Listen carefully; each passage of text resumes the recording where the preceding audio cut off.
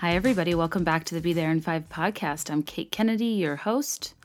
I'm a 33-year-old Chicago-based childless millennial who is an entrepreneur, author, pop culture commentator, and a podcast host.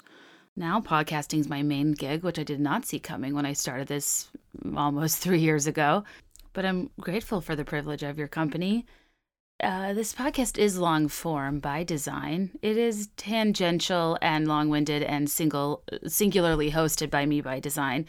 And I know it's a format that takes some getting used to, but I've come to learn I'm the official podcast of people training for marathons, of people doing yard work, enduring some light manual labor, going on a long road trip, watching, paint dry, grass grow. If it's long and menial, I will invite myself to come along with you, and I'm greatly appreciative of your company.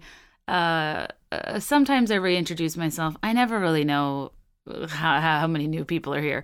And if I were new and I were you, I'd be pretty confused by this person that's just going to launch into this topic. But, we can't always plan the things we want to discuss. And I think what's been really cool for me is in being an independent podcaster and having the ability to be nimble with the timing that I put out episodes and having control over the topics, I can kind of react to things that are, happening in real time. Like last week, my episode that stemmed just from a really rude email I had gotten from a condescending male in the industry. Or this week, which is stemming from a kind of unforeseen Instagram conversation I've been having with a lot of you that made me realize maybe there is a space for this after all. But I want to start by giving a disclaimer and even a trigger warning for some. I'm going to talk about a lot of different things in the sphere of marriage, of parenthood, of having kids, of pregnancy, of a bunch of things that outside of being married, I don't have firsthand experience in. And I don't really have a place to tell you how to feel about it. And honestly, if you are a parent and that is something that incenses you, is when people have an opinion on something they haven't experienced, I would not listen to this. Equally, I would warn you that I might talk about parenthood and pregnancy in a detached manner that a person who hasn't experienced it firsthand would, just because I'm inherently objective and I never want to be insensitive. And if you've experienced any level of difficulty or trauma or loss as it relates to having children, I'm so empathetic towards your situation, and my nightmare is being insensitive to people going through something so deeply personal and so hard to understand outside of the context of that situation that you already feel so isolated, and I certainly don't want to alienate you further. So I just wanted to start by saying, first and foremost, know that while there's going to be a lot of lighthearted conversation, I want to tie in a lot of stuff in pop culture about motherhood and feminism and whatever, and, kind of keep it both light and heavy. I just don't want anybody listening to this episode that has the potential to upset, because I am not doing this in vain. I'm not doing this to make fun of people. I'm doing this from such an honest, vulnerable place that I'm not even comfortable talking about this, because it's something that triggers a lot of people and infuriates a lot of people when you have an opinion on something that women, despite, equally having to all navigate through this continuum that is motherhood, or rather the decision-making process that goes into it, the execution against it, and having kids looks different for everybody, and they don't need to be biological, obviously, to your retrospect from after you have them. Wherever you fall on that spectrum, my argument is not to say, I'm right, you're wrong, I think this, you think that, to correct me. I'm not looking for resolve. I'm not looking for advice.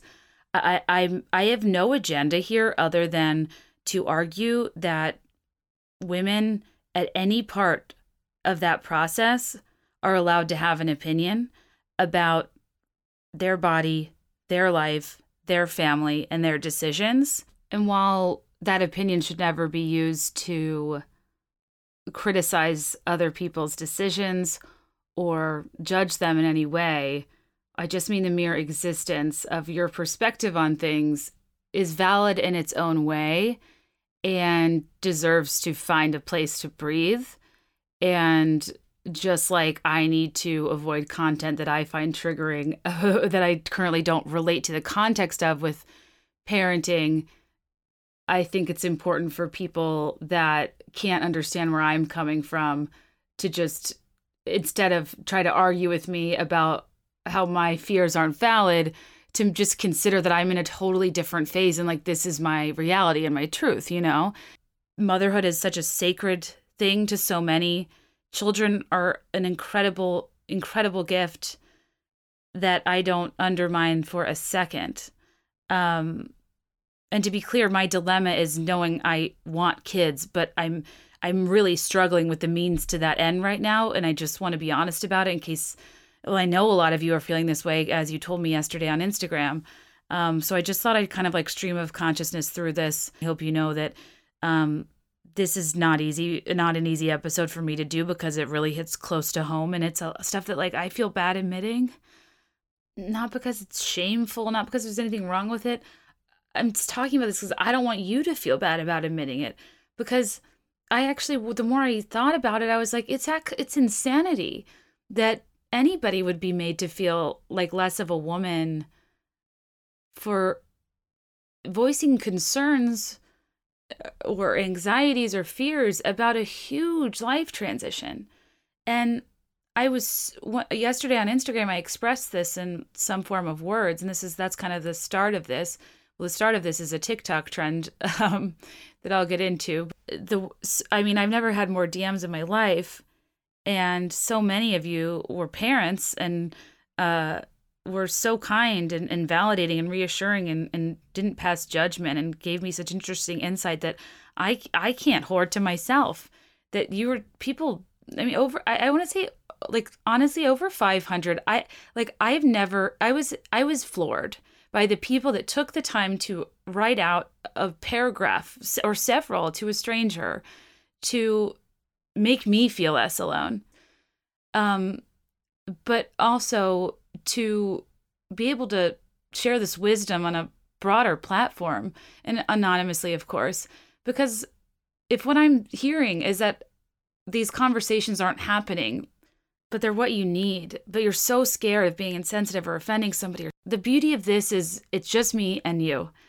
And even though I'm talking to a lot of people, individually, I'm just talking to you.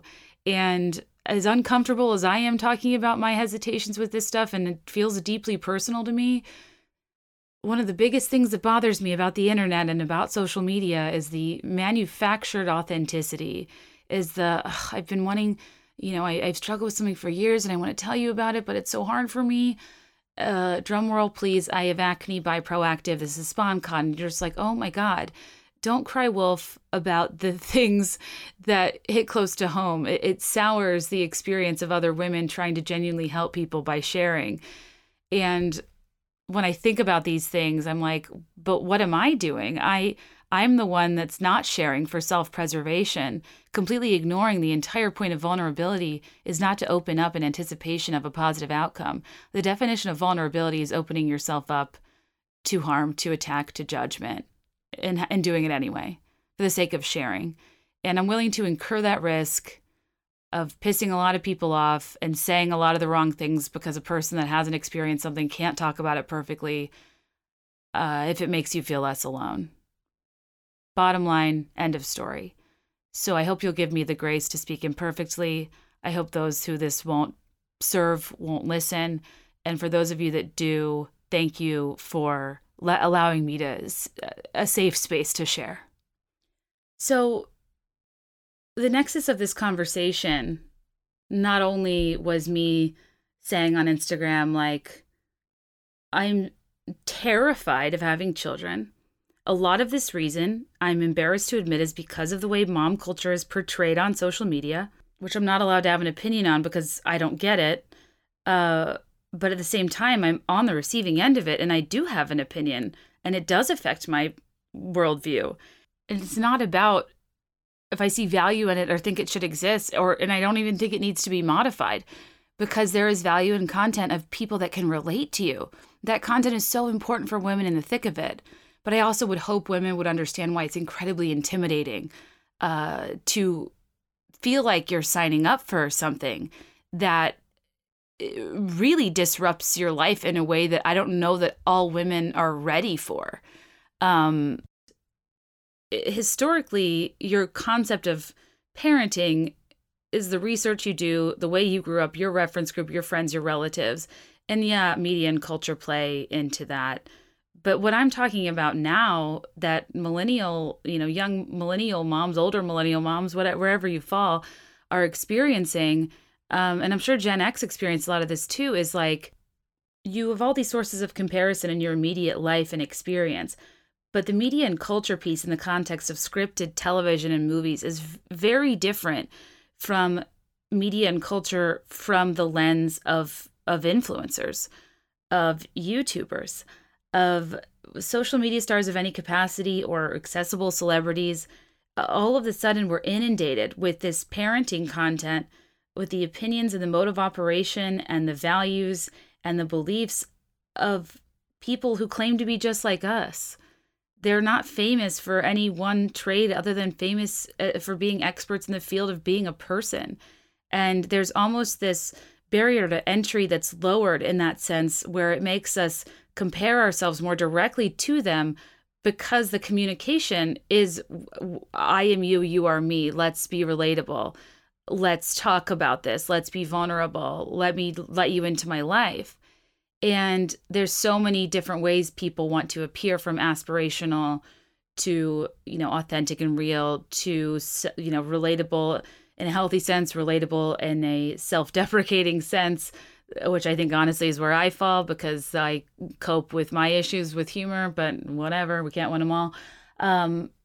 All the way to humor that's just like darkety dark, it's not even funny. You're just trying to express yourself in a way that I'm like, oh, wellness check. But I think it's fair to say that, Gen X, millennials, we are the ones on the front lines, yet again, of navigating slightly unfamiliar territory that straddles two generations, where we grew up with traditional expectations and upbringings, but we're now met with this lens into other people's lives that other generations rearing children did not have at this level.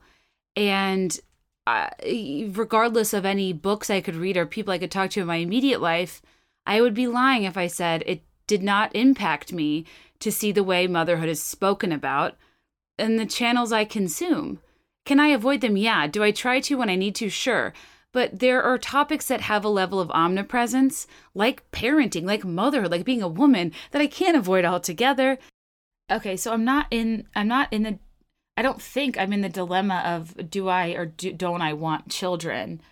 Where I'm at right now is just like I am paralyzed with fear about moving forward because I don't think, this is like hard to say, but I just genuinely don't think I will enjoy the process as much as other people.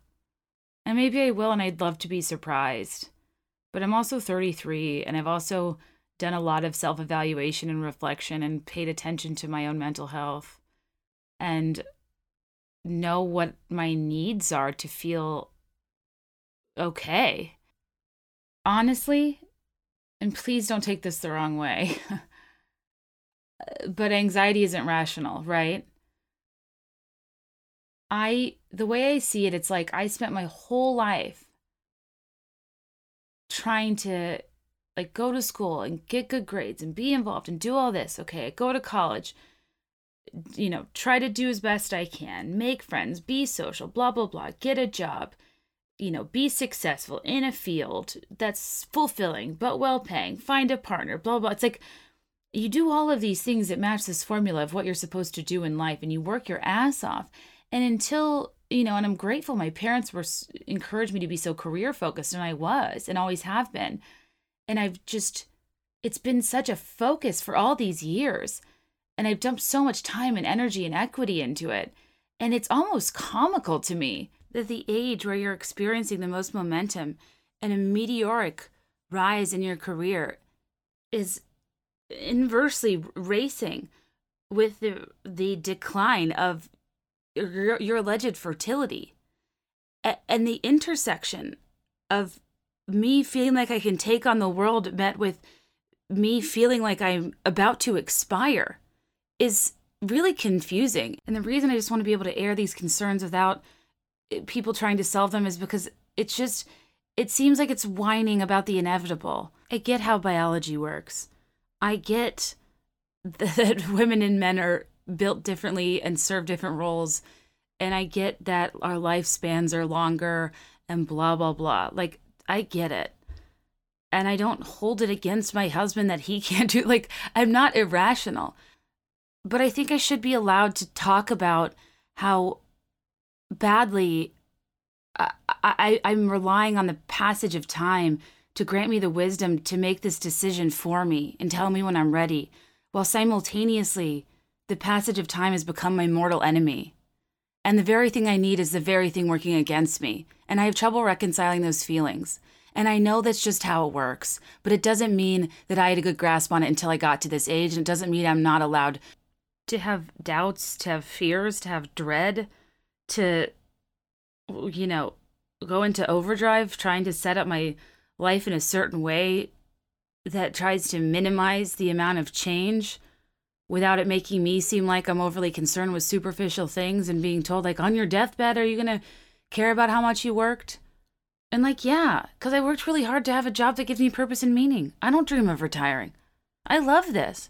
Why am I supposed to perceive work as something that's so meaningless and superficial by default, and being made to feel like caring about it is so disproportionate and misguided relative to the other things in life? I care about my family and my friends so much, but I can care about all of it.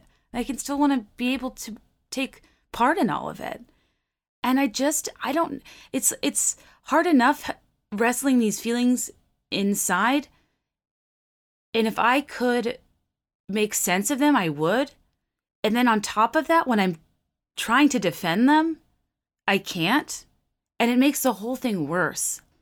I always think about ducks because not only the metaphor of how a duck glides so elegantly and is so unassuming and has to appear so low effort, but is maniacally paddling under the surface. In the same way that I feel like women are expected to work twice as hard and always be moving in overdrive, yet are also expected to completely keep it together, or held to the highest standard behaviorally, are not allowed to overreact. The expectation is what we can see, make it nice. What we can't see, better be good, better work hard, better prove yourself. And you spend all of your 20s so disjointed, trying to get all your ducks in a row. It takes forever to get on your feet with a career. It takes forever to find the right partner. It takes forever to feel like you accept yourself and to take care of your mental health and find a way to approach my complexities in a way that feels manageable. It takes forever to feel like you have money. I spent all of this time trying to get my ducks in a row in accordance with what society told me I needed to do as a woman to be taken seriously, but what I needed to be, successful, only to now be expected with a smile on my face to do it cannonball into that row of ducks. And while a huge part of me looks forward to the joy and the love and the incredible nature of having children, there's so many important emotions that override those things. But when you're not there yet and you can't really conceptualize having kids, it's easy to over-focus on those logistics and to look around you at friends, at social media, at what you hear and what you're told and the daunting advice you're given.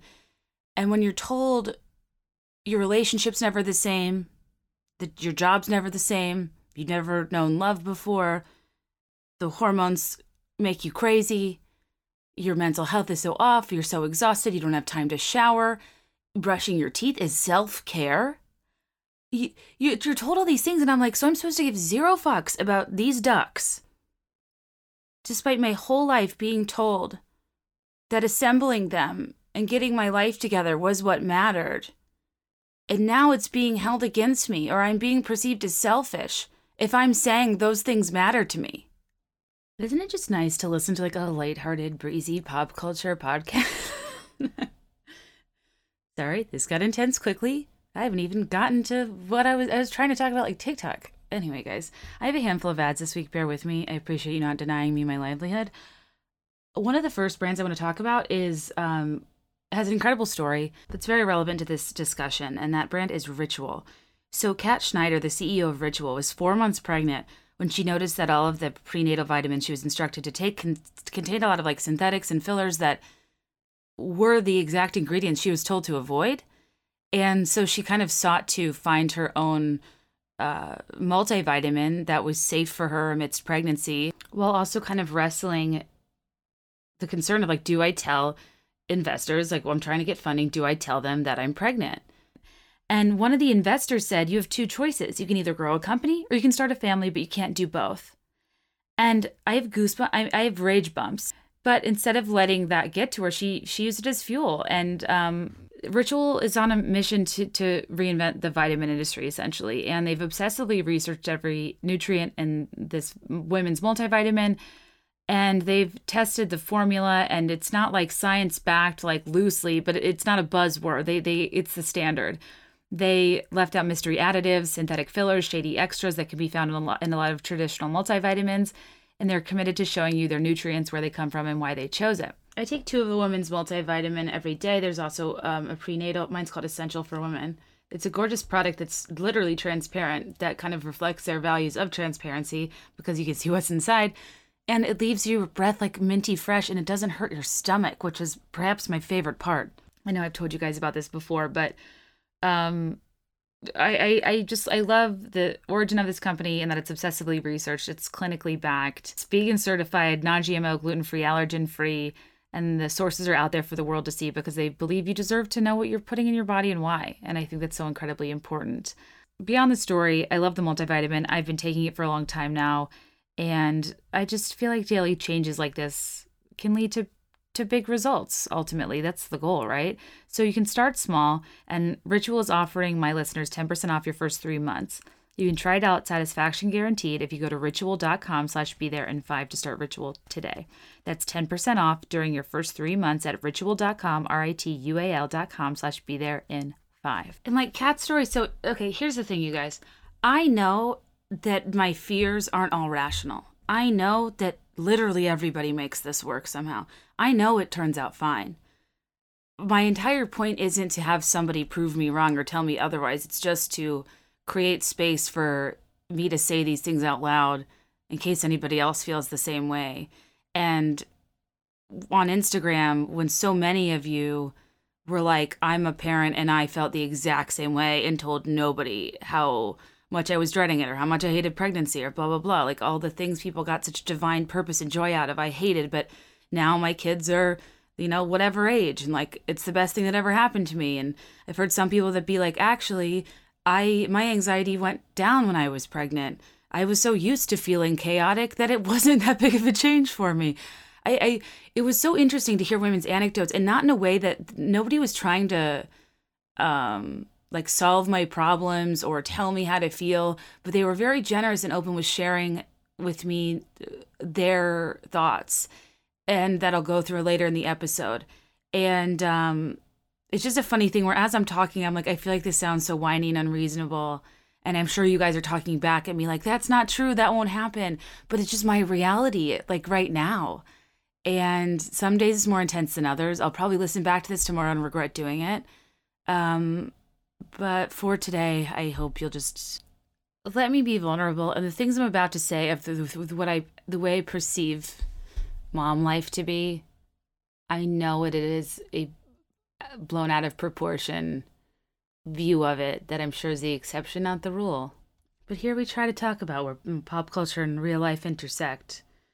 And I do think that it impacts me when not only like people around me and my friends are so ready and willing, but people on social media, on Instagram, on Facebook, on TikTok, with celebrities, like whatever it is, people convey that they're fulfilling this divine purpose and dream that they had. And I'm like, well, shit, I don't even, like, I'm already working from a deficit. I'm kind of like, I want children to prove me wrong. I have the lowest expectations and I feel horrible about it.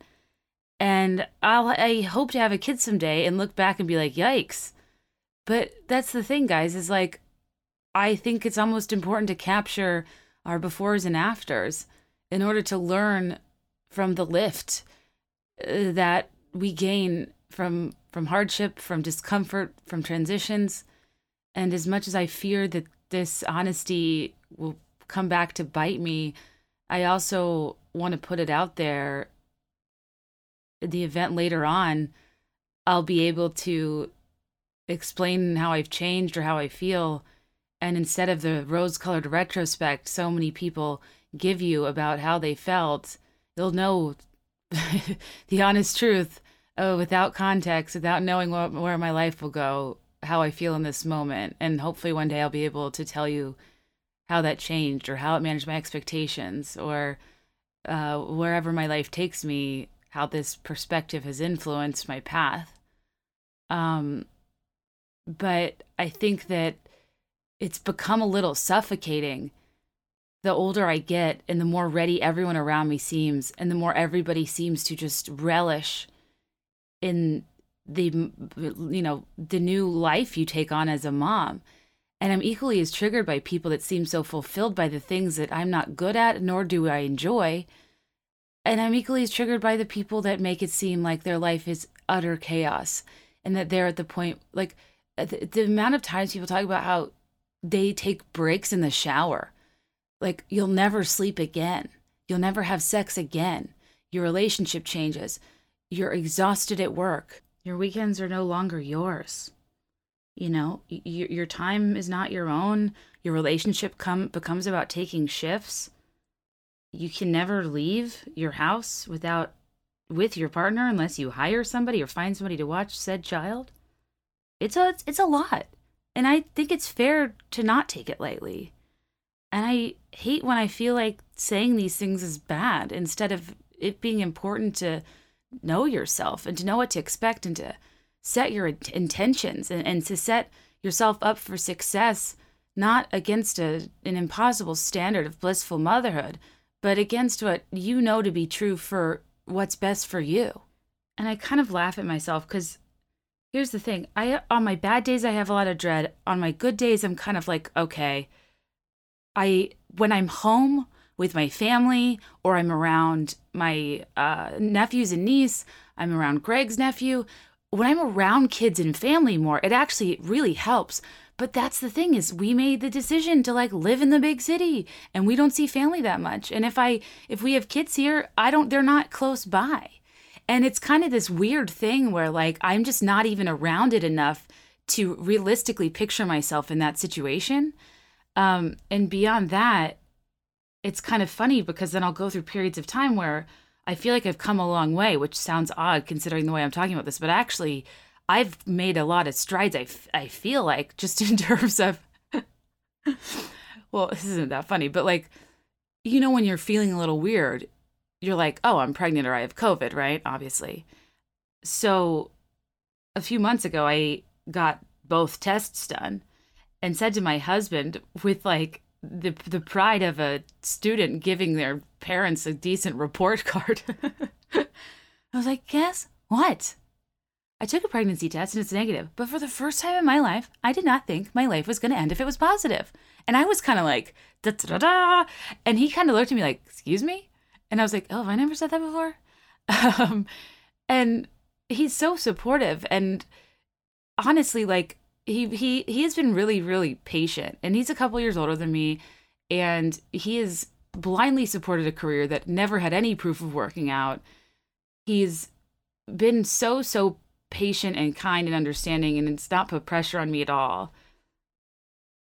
At the same time, though, I don't go into this level of detail because I don't know if it's as easy to understand from a male's perspective. And it's not that I feel like I can't be honest, it's that I don't want him to misunderstand what I'm saying. Because I do think this is normal to feel this way as a woman to a degree, but it's not very popular to say. And after so many of you guys told me you felt this way too, I felt a hell of a lot better. And I hope you feel better hearing me say it now. And it doesn't mean you'll be a bad parent. But I don't want my partner to misunderstand that I'm dreading my life with him or anything he's doing, or that I hold it against him that he can't have the kid. I don't want an ounce of him to feel like he is contributing to this. He would be the best dad. And this is part of my angst, is like, this sounds so, it sounds bad, and I don't mean for this too, but I'm just being very honest. Sometimes I feel bad for him. I'm like, I'm not domestic. I'm not maternal. I'm not organized. You could have a wife that like has dinner waiting for you. You could have a wife that just like, doesn't cry a lot. You could have a wife that like is neat and orderly and wants kids and wants to raise them and just go to soccer games and will just find such bliss in the entire setup, who will approach this with this level of simplicity I simply never will because of my wiring. And I won't discredit myself. I know I bring things to the table in other ways. I hope. But I think that's when I start to realize the depth of what I've internalized from the messages I see in society and the messages I see everywhere, of what should give me value and worth as a woman and what my husband deserves as a man from me. And it makes me devalue and dismiss all of the things I have and glamorize and lament all of the things I don't, that society tells me is right, is what is required on paper of a wife and mother. And I'm lucky to have a partner that doesn't make me feel inadequate, but I make myself feel inadequate plenty. And I say all this because sometimes we are always looking for root causes for why we feel the way we feel, or some specific trauma or influence on our life, or that somebody's causing us to feel a certain way. When I just don't think women even realize the standards we're held to, the internalized misogyny we deal with, the patriarchal society we live in. And no, I'm not always trying to rage and be this like making these feminist arguments, but I think it's fair to explain that for people whose values and goals and self-worth doesn't closely align with the characteristics that are often projected onto women to need to uphold in order to be the shining example of a wife and mother, you kind of mull over this disconnect, and it's more glaring to you because you get older and you wait to feel differently. You wait to fit into this mold, and then you just don't. And then there comes a time where you have to honor who you are instead of try to always change who you are to fit into somebody else's standards of what you should be. And I'm not saying there's anything wrong with fitting into those standards, but I'm telling you that if you don't, it's okay. Whatever you decide to do with that information, it's your call to make. I will defend till the end people that choose not to have children, because I think they are tormented defending their decision by people who don't even realize how insensitive it is to suggest that their decision is a product of negligence or a lack of foresight into the knowing they'll regret it, or a lack of understanding of what love really is. That's so dismissive and rude. And is suggesting that instead of the person looking you in the eye telling you they made a difficult life decision and respecting that they made that decision for good reason, you're automatically assuming that they're coming from a place of incompetence, a lack of knowledge, a lack of understanding, and projecting what you believe to be true onto them. And do you know how that those decisions aren't made lightly? That is not easy. But we need to honor each other's decisions and honor each other's dispositions without feeling like they compromise our choices. Beyond that, too, it's like, for people that really do not connect with kids and just really don't see it for themselves and are really stand firm in their decision, why the hell would you try to convince somebody who doesn't want kids to have kids? It's even just from the premise of the risk of somebody really, really being unhappy in that circumstance and really not wanting to have kids. You know what I mean? Like, why do you want... That's so weird to me. Like, there's arguments for overpopulation. Like, there's a lot of great reasons to not have children, and they're completely fine and acceptable. And like, it's astounding to me the way a lot of people will perceive that decision, and see it as like stubborn or short-sighted or selfish, when really it's incredibly honorable to make a difficult decision confidently in the absence of that certainty. But sometimes we need to make choices on what something looks like or on what we think it'll be like or on how we feel toward it, even if we can't experience it, and that has to be okay. And you can't tell people they need to experience it in order to make a call because it's a little bit too permanent of a decision to be able to do that. That was a tangent, but I just want women to know, like, if you've chosen not to have children, that's awesome, and I support you. I think Grace Atwood talks about, like, rich aunt life or something, and it makes me laugh, because I love being the fun aunt. My nephews and niece are, like, I'm obsessed with them. They've changed my life. I probably wouldn't have ever thought about having kids until I met my first nephew and godson, and I was like, oh, this is great. And they're just such special little... They're just these sweet little people that, like, are so important to my family, and I love watching them get older, and I miss them so desperately, and, like, they softened me in ways I never saw coming. But what if I didn't want to have my own kids? I'd still be a great aunt. I'd still be great with them, and I'd still love them to pieces, and I'd probably have more money to spend on them, and that's awesome too. Your life will be equally as full of love and joy and happiness and meaning, with or without your own children, with or without your own biological children. There's so many ways to have your life enriched by others, whether they're children or not, whether you decide to adopt or foster children, to be a great aunt, to be involved with your friends' kids' lives.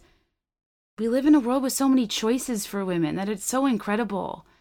And no matter what your process looks like, how you have a kid, how you decide not to have a kid, we don't live in this world where first comes love, then comes marriage, then comes a baby and a baby carriage. For me, it was kind of like first comes love, then comes living together because, I don't know, I like a test drive. Then comes marriage. And then I'm like, oh, this is great. And then comes, like, wanting to enjoy my marriage and, like, traveling and caring about my own life and business and my husband being able to do the same in parallel. And then when we feel ready, maybe we'll have a baby in a baby carriage, but maybe also we'll be able to afford a single-family carriage home instead of that, and we'll just be dinks and live the dream. Who cares? We're out of nursery rhymes and cliches. We have choices, and we should exercise those choices and be confident in them. And it sounds bizarre to say out loud, but I think a lot of people relate to this. My anxiety in saying these things is like a supernatural one in terms of I don't want to eat my words. I don't want to regret saying this. I don't want to put this out into the universe. You get the energy you give. Blah, blah, blah. There's so many reasons that we're so willing to carefully sidestep our fears, to suggest that the rug sweeping is the proper route in favor of this great universe, giving us what we deserve, giving us back what we give out. And, like, I don't know, you guys. I believe in a lot of spiritual metaphysical things, but also The Secret came out in 2006. I don't know that we have to worry about putting out there what we're afraid of and us manifesting that. Do I think you steer where you stare to a degree? Yeah, and it's important not to harp. But I actually think it's hugely misguided to think that things will go away if you don't talk about them. I'm horrified that I'm going to have a lot of trouble, that something's going to happen, and then I'll have said all this, and people can be like, well, you didn't even want them anyway. You know what I mean? These are the things I fear, that if I seem ungrateful and not excited, and I'm met with a difficult situation, this can and will be held against me. But that's just not how it works. And it's okay to have different feelings about something out of context. It's okay to have complicated thoughts. I think millennials are also uniquely straddling two eras where now your traumas and your difficulty and your complexities are welcome in terms of being more upfront about your stories and the things you've dealt with in your life. And difficulty isn't perceived as somebody operating from a deficit. Rather, it gives you depth. It gives you dimension.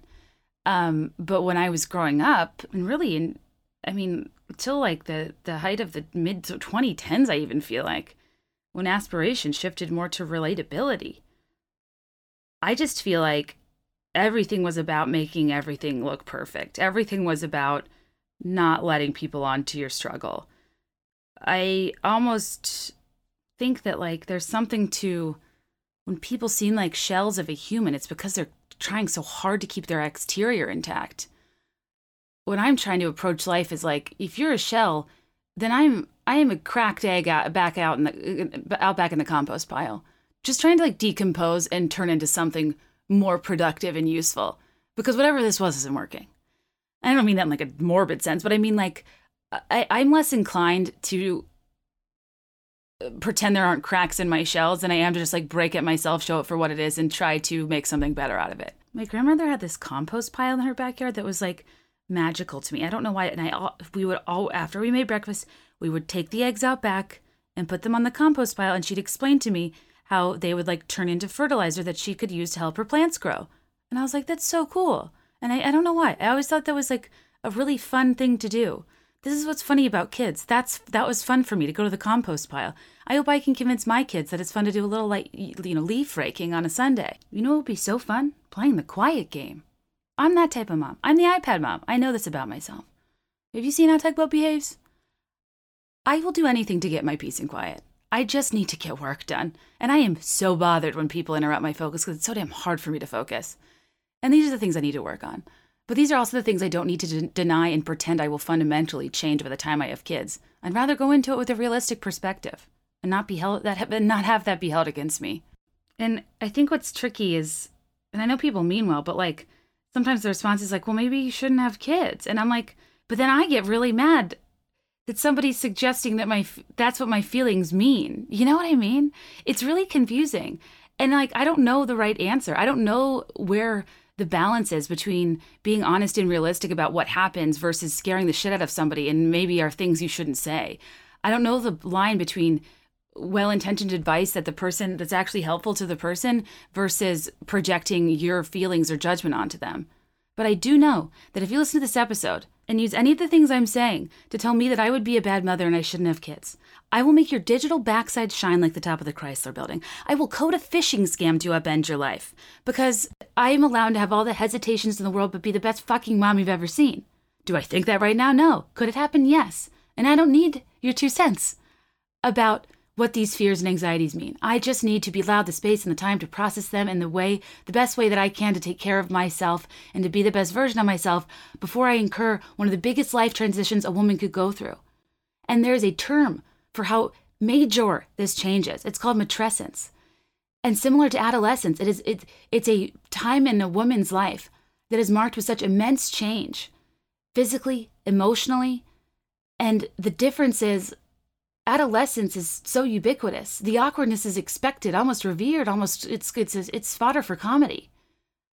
But a woman is supposed to go through a second period of immense change of the chemical, the physical, the mental, the biological changes you endure that make you feel like you're out of your own mind and body. Unlike adolescence where we can be like, oh, I'm awkward, that was a weird time, this is awful.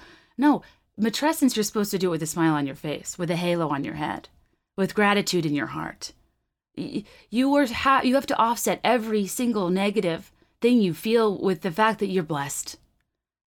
And while we live in a world that we need to keep these sensitivities and traumas and difficulties in mind of other people, we also can't light ourselves on fire to keep others warm and deny our thoughts and feelings in favor of keeping somebody else safe while putting ourselves at risk. Do we use discretion? Yes. Do we need to tell everyone our passing thoughts? No. But we also are allowed to exist as we are, whether it's popular or not, whether it's becoming or not. Such a theme of this podcast is like, I don't know why. I swear in a past life, I was like, I don't know what happened to me. But I feel so strongly about women feeling confident and feeling like they have choices and not making decisions because of the societal pressures that exist around them. I feel like so many women take on this role of martyr where they sacrifice themselves first and foremost, that they default to that. And selflessness can be so beautiful and incredible and important. And I am the benefactor of so much incredible selflessness on behalf of my parents, my friends, my spouse. And I'm not saying it's all about us, but I'm saying I don't feel like I can be a good partner, a good mother, a good friend, a good daughter, a good podcaster, a good anything unless I take care of myself first. And when I'm told that I'm the first thing to go when I have kids, it's terrifying to me because I'm not a person whose mental health and well-being can afford not caring about myself. And what I heard from a lot of moms who reached out is people who tell you that maybe that's their truth. But the reality is, if you go into this knowing that and taking care of yourself first and setting the intention that this is a partnership, that you are doing half of the work, or if you don't, you're a single mother, if you can find a way to offset some of the work in some way or take care of yourself and at least enter into this life transition, making time for it instead of scrambling to try to squeeze it in after the fact when you've already gotten yourself into a habit. I don't know the logistics of how this works, and I know it's easier said than done, and I know there is a great deal of sacrifice. But I hate how the sacrifice is disproportionately pegged onto women. I hate how we feel like we have to be the ones to compromise our lives, our careers, and our well-being, so that's just part of it. Maybe part of that's true. But I also think that if we can talk about these fears, if moms can talk to prospective moms or, maybe future moms in a way that's not intended to haze or scare or terrify, but to explore how to make it manageable, to make the other person not feel crazy. It's so important to know that me expressing these fears is not a criticism on your life choices. I don't know what I don't know, but you can't hold that against me, and it doesn't make my feelings any less valid. And so many women reached out to me and made me feel so much better the other day about something I didn't even mean to talk about. And I kind of can't believe I didn't. I can't even believe I'm talking about now because this is so deeply personal to me. And I'm so worried about you misunderstanding what I'm trying to say. Honestly, I have the best in-laws on the planet. I'm worried if they listen to this, they'd be like, this was just crazy. Because, I'm not going to launch into this at Thanksgiving, even though I probably could and we'd have a great time. My husband has 3 sisters. I hit the jackpot, and they're nice. I know not all sisters are created equal, but we have so much fun, and I'm so grateful. I can't emphasize enough how it's almost pathetic how lucky I am. And I don't want other people wishing that they'd feel differently if they were in more desirable circumstances, because I think while my wiring is the farthest thing from desirable, my environment is. And there's a greater disconnect between our environment and circumstances and our mental health than I think a lot of people think. We always say, when this happens, I'll feel this way. If this happens, I'll feel this way. This didn't happen, so therefore I reacted this way. And there's a level of truth to cause and effect. But just like if you're depressed in the United States and you go on a trip to Italy, you'll be depressed in Italy. I think if we don't take care of ourselves before we have kids, we're not going to take care of ourselves after. I don't see myself having less time and less energy and wanting to do the work then. So I'm just trying to do the work now. I'm trying to do some soul searching. I don't know where it'll net out. But I think the flip side of this is, while I want to open this dialogue, and while so much of what the women on social media that I talked to the other day said to me that I wanted to share with you that I will later, the flip side of this is, when I'm in conversations with friends that recently had kids, or I'm on TikTok or Instagram or Facebook, and the mom humor is just like, I haven't showered, I haven't slept in years, you'll never have sex again, you'll never nap again, you'll never sleep again, you'll never enjoy a Saturday again, your weekend's not yours, your time's not yours. Oh, just you wait. Oh, you think life's stressful now? You've never known stress before. Oh, you think you're tired now? You think you're tired now? You think having a business was hard? Try birthing a child. Do you know what your body looks like? Do you know what your boobs look like? Do you know what your partnership looks like? You drop an A-bomb on your relationship and you become roommates and you just take shifts and it's never the same again. But it's okay because you love your child. And I'm like, why are you telling me this? Because I don't have the context of the child to offset the horrible things you just told me. And I'm looking around for a pledge mom. I'm writing a narky email to the new member educator saying I fear we're at risk for hazing. Because I'm why do you think this is the appropriate thing to be telling a person who's a little on the fence about having kids? I think it comes from a good place of managing my expectations. And I think that, unfortunately, moms feel like they have to defend themselves sometimes because people like me might be appearing to trivialize or criticize their life decisions and their lifestyle as a mother, when I'm not doing that at all. I just am having trouble imagining myself in that circumstance.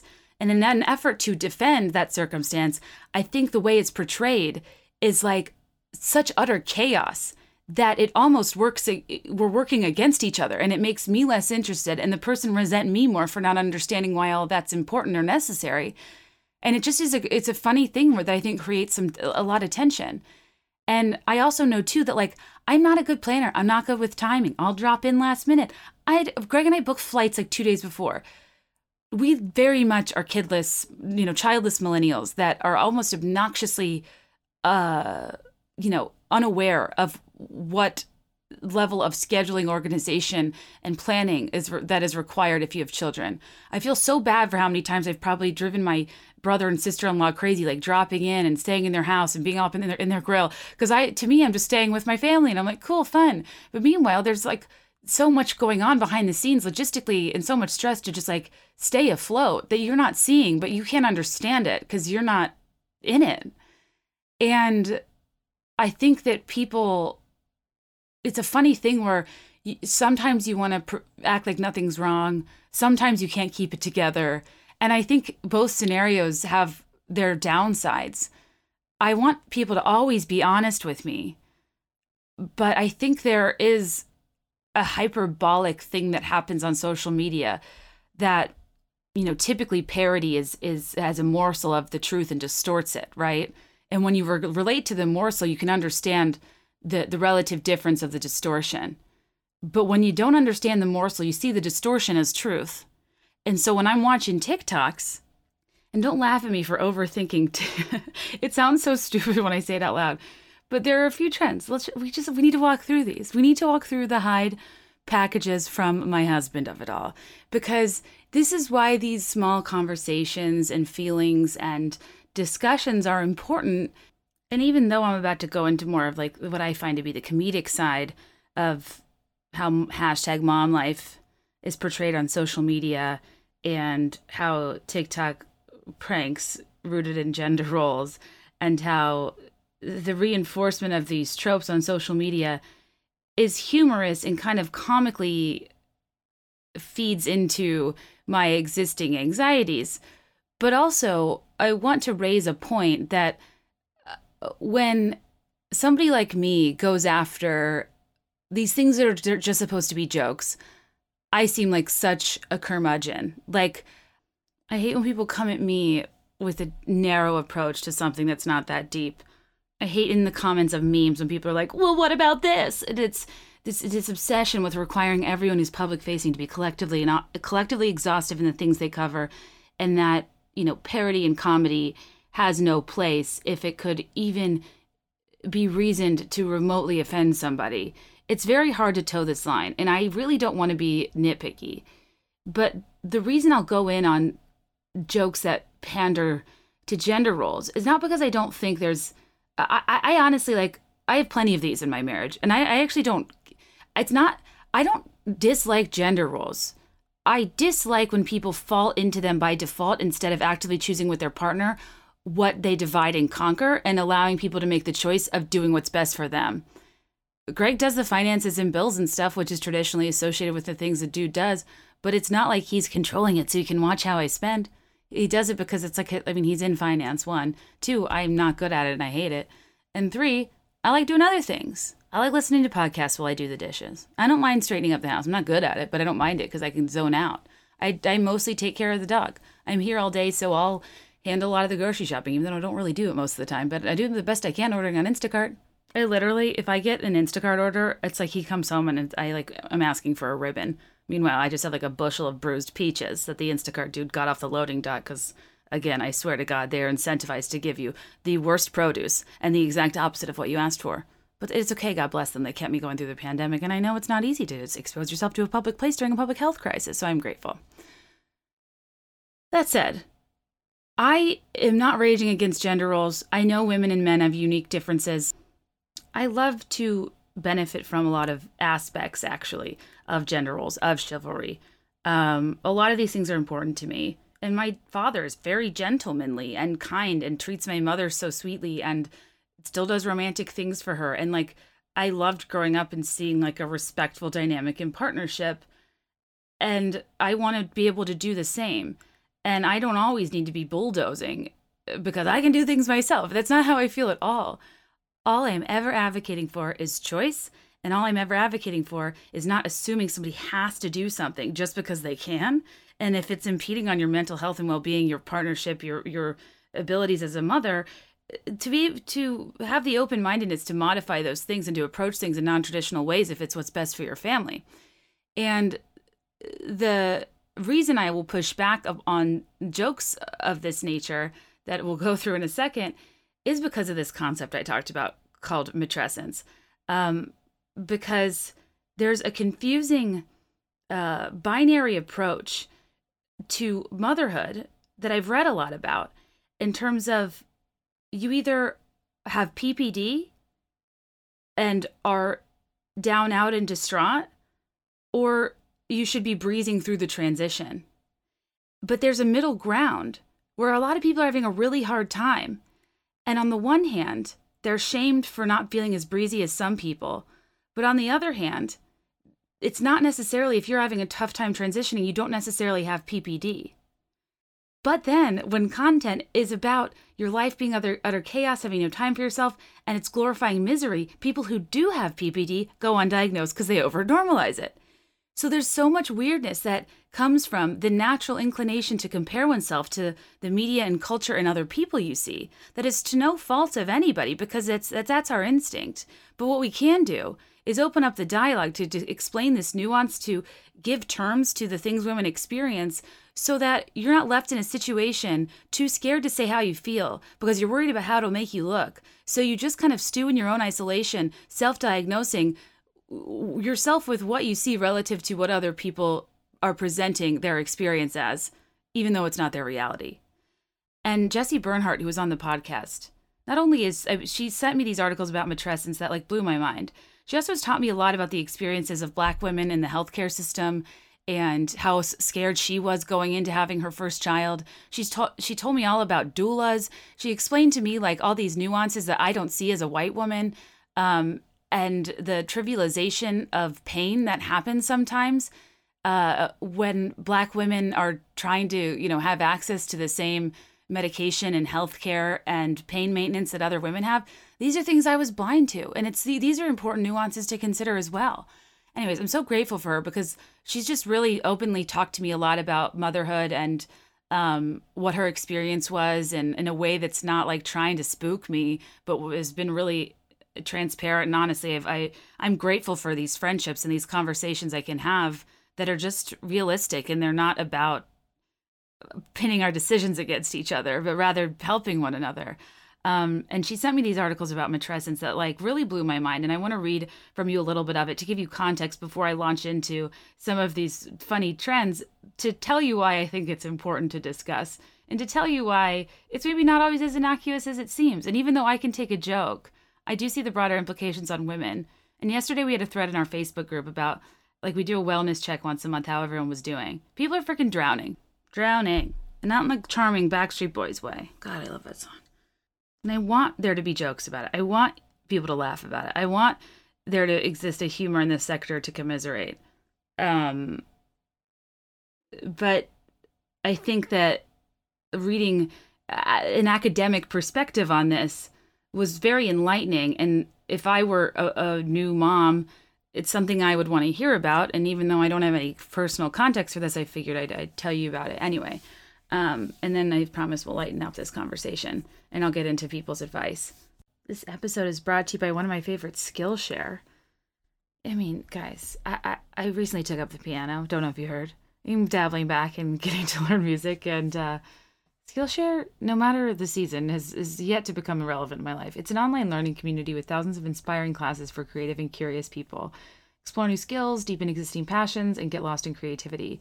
There's so many classes I've taken that have taught me things so much faster than the million browser tabs I could open to try to teach myself something by experts. And their classes, they have everything. Even with playing keyboard, it plugs into my computer and I technically can mix songs and stuff. And I'm like, I don't know how to do it.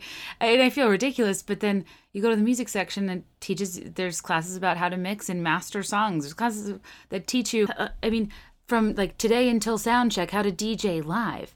And I did just watch the Paris Hilton documentary, and it does seem lucrative. Do people need a DJ that only plays Taylor Swift songs? I do not know. But if I wanted to learn, I could do it on Skillshare. I predominantly use it for different like fun lifestyle classes, from like home decor, style your space, interior design basics. I was even watching one about the perfect grilled cheese or happy houseplants. Skillshare shares skills with me that I didn't know I wanted or needed. There's also so many like practical things like graphic design, user design, web development, freelancing. Whether you want to sharpen your saw in a more meaningful way or take up a lighthearted hobby, it's a really good time, and I highly suggest you give it a try.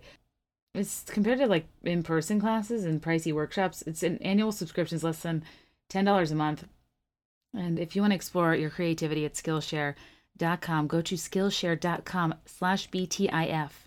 And the first 1,000 people to use our link will get a free trial of Skillshare Premium membership. Receive free access to thousands of classes for a limited time. Be one of the first 1,000 people to sign up at Skillshare.com/BTIF. That is a new code, Skillshare.com/BTIF. Since I just poured my heart out to you, can I just do another Advil fast? Thank you. In the spirit of transparency, in the spirit of being candid, the next sponsor is Candid. I am on a journey to try to straighten my top teeth. And what's funny about this ad copy is it talks about the things that we'd love to do for ourselves but haven't done for whatever reason. And I'm like, wow, there's a laundry list of things I can think of. One of them being my top teeth. I've always wanted straighter teeth, and I had so much orthodontia and a hell of a time with retainers, and this is allowing me to not put it off. They are clear aligners that are comfortable, removable, and practically invisible, so you can transform your smile without anyone noticing. Your treatment is prescribed and monitored remotely by a licensed orthodontist who's an expert in tooth movement and done from the convenience and comfort of your own home. They only work with orthodontists, never general dentists, and your supervising orthodontist will be there with you every step of the way. So this includes remote monitoring with the same orthodontist the whole time, and so you can always check in and know how you're doing. And the average treatment is about 6 months. So you'll start seeing results way before then, and it costs thousands less than braces. So if you want to start straightening your teeth today, right now, all my listeners can save $75 on Candid Starter Kit. Go to candidco.com/BeThereIn5 and use code BeThereIn5. That's candidco.com/BeThereIn5, code BeThereIn5. Take advantage of this limited time offer to save $75 on your starter kit, candidco.com/BeThereIn5. What's the code? Say it with me. BeThereIn5. Okay, so this is from a New York Times article called The Birth of a Mother, and also a Medium article, a couple of them I've read that are about the same topic by Alexander Sachs, MD. I will work cited. I will put it in my episode notes. I'm trying to be better about that. So I'm just going to read some quotes to you that I thought were enlightening. First of all was this one quote that she said, "The lived experiences of women go unspoken until the zeitgeist is ready to thunder." And she said this in context of the Me Too movement. I thought, shit. That is beautiful and so accurate. The lived experiences of women go unspoken until the zeitgeist is ready to thunder.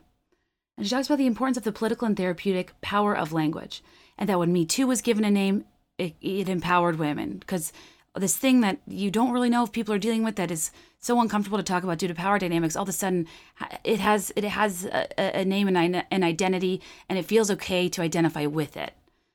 And she talks about if you can name it, maybe you can tame it. And talks about that everyone knows adolescence is an awkward phase, but during matrescence, people expect you to be happy while you're losing control over the way you look and feel. The process of becoming a mother, anthropologists call matrescence, has been largely unexplored in the medical community. Instead of focusing on the woman's identity transition, more research is focused on how the baby turns out. But a woman's story, in addition to how her psychology impacts her parenting, is important to examine too. Of course, this transition is also significant for fathers and partners, but women who go through the hormonal changes of pregnancy may have a specific neurological experience. Knowing the challenges of matrescence will normalize and validate new mothers and how they may be feeling.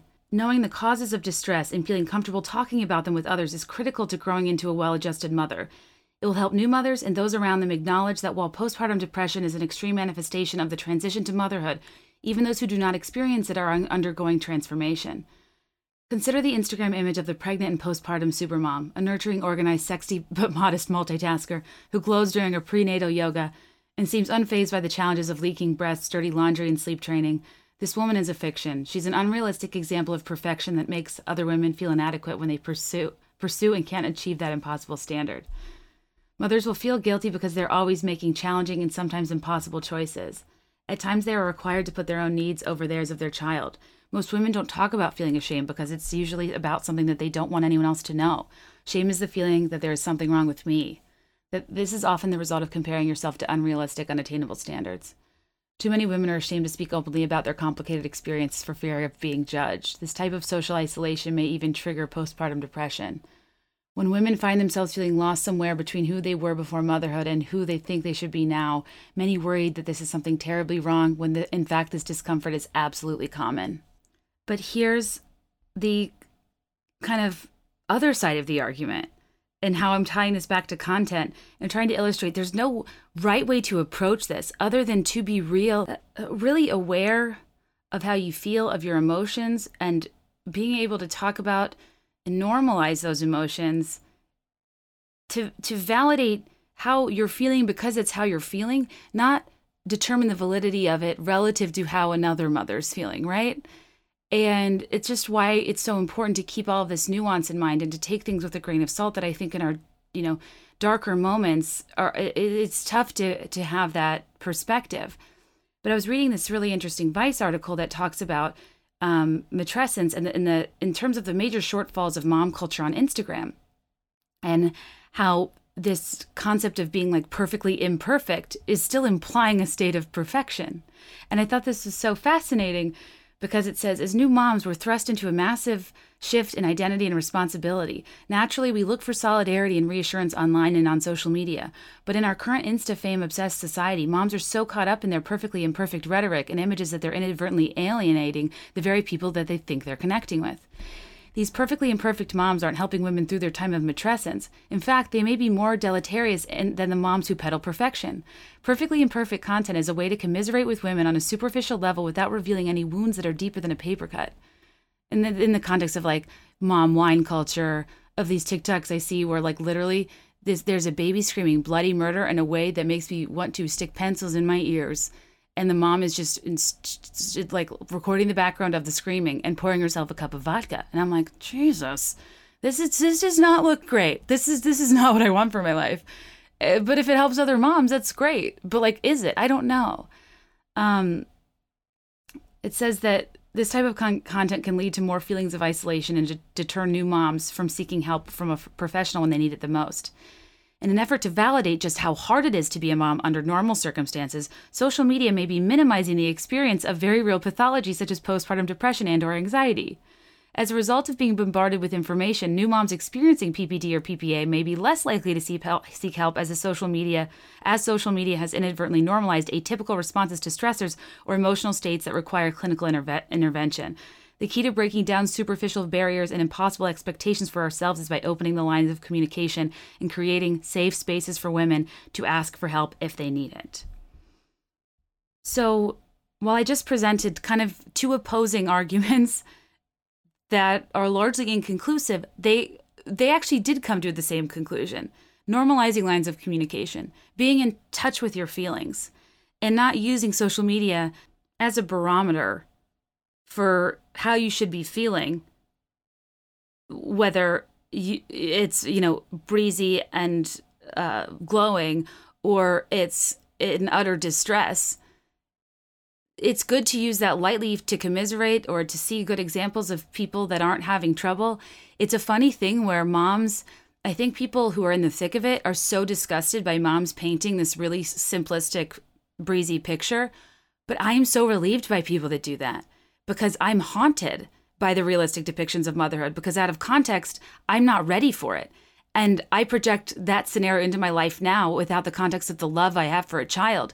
And it's just something I don't want to sign up for. And it terrifies me. And I think that this is just an interesting thing that while people shouldn't change what they're doing, and our job is to share our lives and to, portray them as accurately as we can for the audience we want to serve, and we can't be collectively exhaustive, nor can we consider the nuances of every audience and the content we create because it is targeted. And people outside our target can't tell us what to do. And I'm not telling moms how they should share their content.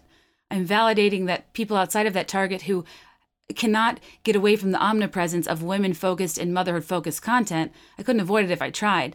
I'm validating the feelings for those of us that aren't in that situation yet and what this looks like to us and how it makes us feel. And for moms that are in the thick of it, I hope you know there's very valid terms and studies and research and advocates for the very thing you're going through.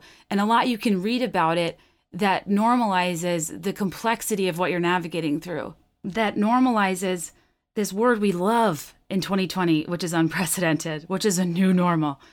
Don't we all long for certain times? I'm sure mothers similarly long for certain times, but you can't react perfectly to something you've never experienced before. And comparing that sort of transition with an immense one as, an adolescence is, I don't know, I found it to be really enlightening and helpful because it showcases a transition happening that's so beyond your control that you feel like you should be entirely in control of, and that's just not true. So instead of trying to operate on this binary or to be more like, the mom that can't get it together or the mom that, seems to be doing everything right, acknowledge that there's going to be a lot of things you love and a lot of things you hate, and that's okay. You can mourn the loss of your previous life while adjusting to your new one the best you can, and that's okay. And when things start to feel a little too tough, even if you're seeing somebody telling you on social media, like, this is awful and I'm here with you, that's great, but they're not actually here with you, and it's important to consult and to check in with a professional, especially, I'd argue, if you're a person that has trouble with mental health. And I'm not trying to tell you how to live your life. I'm just a person who has experienced a great deal of personal growth and satisfaction from understanding that I don't have control over my thoughts and feelings and that I can't change who I am, but I can find tools to work through it. And I just don't want anybody to feel alone or isolated. And I think that, postpartum depression probably doesn't look like what it looks like on social media or in the movies or TV. But similarly, you don't need to be having the time of your life, even if everybody tells you you are. And just be aware of the nuance. Talk to people around you about it and make sure they give you all the slack in the world. I think it's a reminder for me to remember what my friends are going through who just had children. Remember what, people that I work with are going through, that I'm needing things from. And all the while, I want to be cut some slack to think that is really effing scary. And I'll advocate for the importance of being aware of that and knowing yourself going into it. But I'm allowed to be intimidated by it and delay it and avoid it and figure out for myself when I think that's right for me, and also complain out loud about how awful it is that I can't know if this is even a possibility for me. So I'm agonizing over something I might desperately want, like tomorrow. I don't know. It's very confusing, and you risk looking bad. And I'm risking looking very bad right now and cursing myself. And I don't know. I hope I don't regret this. I don't know, you guys. It's funny because this term is probably common knowledge. But as a person that researches and reads and feels pretty aware of stuff, I can't believe that until 2 days ago when Jesse sent this to me, I didn't know that there was a term for the transition I was fearing. I didn't know that actually what I was expecting to happen was kind of accurate, and everybody told me I was overthinking it. But no, that's kind of what happens, is your life completely changes. And it's okay to say that up front. And it's okay for new moms to be like, yeah, it does. And so many of you were like, yeah, you're right. That will happen. It's worth it. But don't let anybody tell you that it's not going to be hard. For some people, it's harder than others. And given that I think of my mind, I don't even deal with anything severe. I have a melancholic tendency in my brain. I feel low easily. It's hard to regulate my moods. I've had depression on and off throughout life. I'm an anxious person, but not in a crippling way by any stretch. I'm just a person that probably talks about mental health a lot because I think that there's a lot of freedom to be found in graduating from that's just the way I am to there's a name for this, there's a reason for this, there's a way to work around this, and there's a way to optimize the hand you're dealt. And I think of my brain as a game of Red Rover. And there's just a bunch of me's holding hands tepidly that don't want to be playing, blacktop games. And so we're like holding hands and like trying to, make as strong of a guard as possible. And then it's like Red Rover, send self-loathing right over. And depending on the day, depending on how strong the hands are being held with one another or we're keeping it together, depending on the force and context at which the self-loathing tries to break through, it either does or it doesn't.